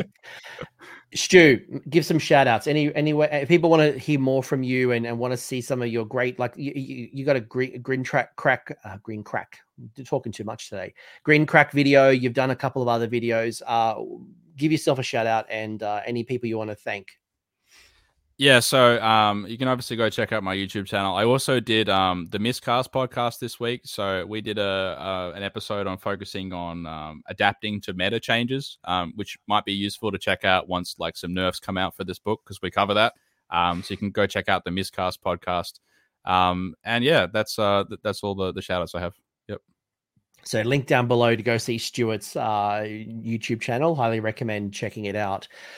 Thank you for hanging out. I hope between this video and the other video where we focused on the trogs and the spiders, you have a good, robust thinking around the way that top tier players are thinking about their armies, and you've got some new ideas regardless if you want to build spiders, trogs, moonclan, or squigs, or you want to super, you want to go all in. Hope you've got plenty of ideas. Now, as I've mentioned right at the top of the show, this is pre-errata, so who knows what's coming out. We'll obviously revisit this when the erratas come out, and some of the discussion will be enhanced. Some of it will be, well, Squig Herd are now bad because they've super nerfed them like they did with dragons 3 times. Yep. Please don't dragon my squigs. You owe us for 18 months of trash. Just let me have 6 months in the sun, please. Yeah. All right, I do miss the old underdog story though. I do like a good underdog story, which is how the book used to be. So maybe we'll get there one day. Anyway, yeah, just leave us alone. Stuart, thank you so much. Chat, thank you so much. People who watch this on the replay, thank you so much. Let me know in the comment section legitimately what you think about the book. What are the combinations you're finding? How you're thinking about it? Are there things that we didn't talk about that you think is worth discussing? Leave it in the comments. You know how it is. Stu, thank you for your time. Thank you, everyone. And let's go to the outro. See you, everyone. Bye. Thanks for hanging around until the end. I hope you enjoyed that video and you walked away with a few new ideas. Now, if you did, I would love it if you pressed like on the video, as well as left me a comment with your thoughts. The conversation will continue over on Discord, and the link is down below in the episode description. I also want to give a massive shout out to the AOS Coach patrons and YouTube members who are supporting the channel and the growth that you're seeing here. So cheers, you are all bloody legends. And until next time, don't roll a 1-1 on a spellcast.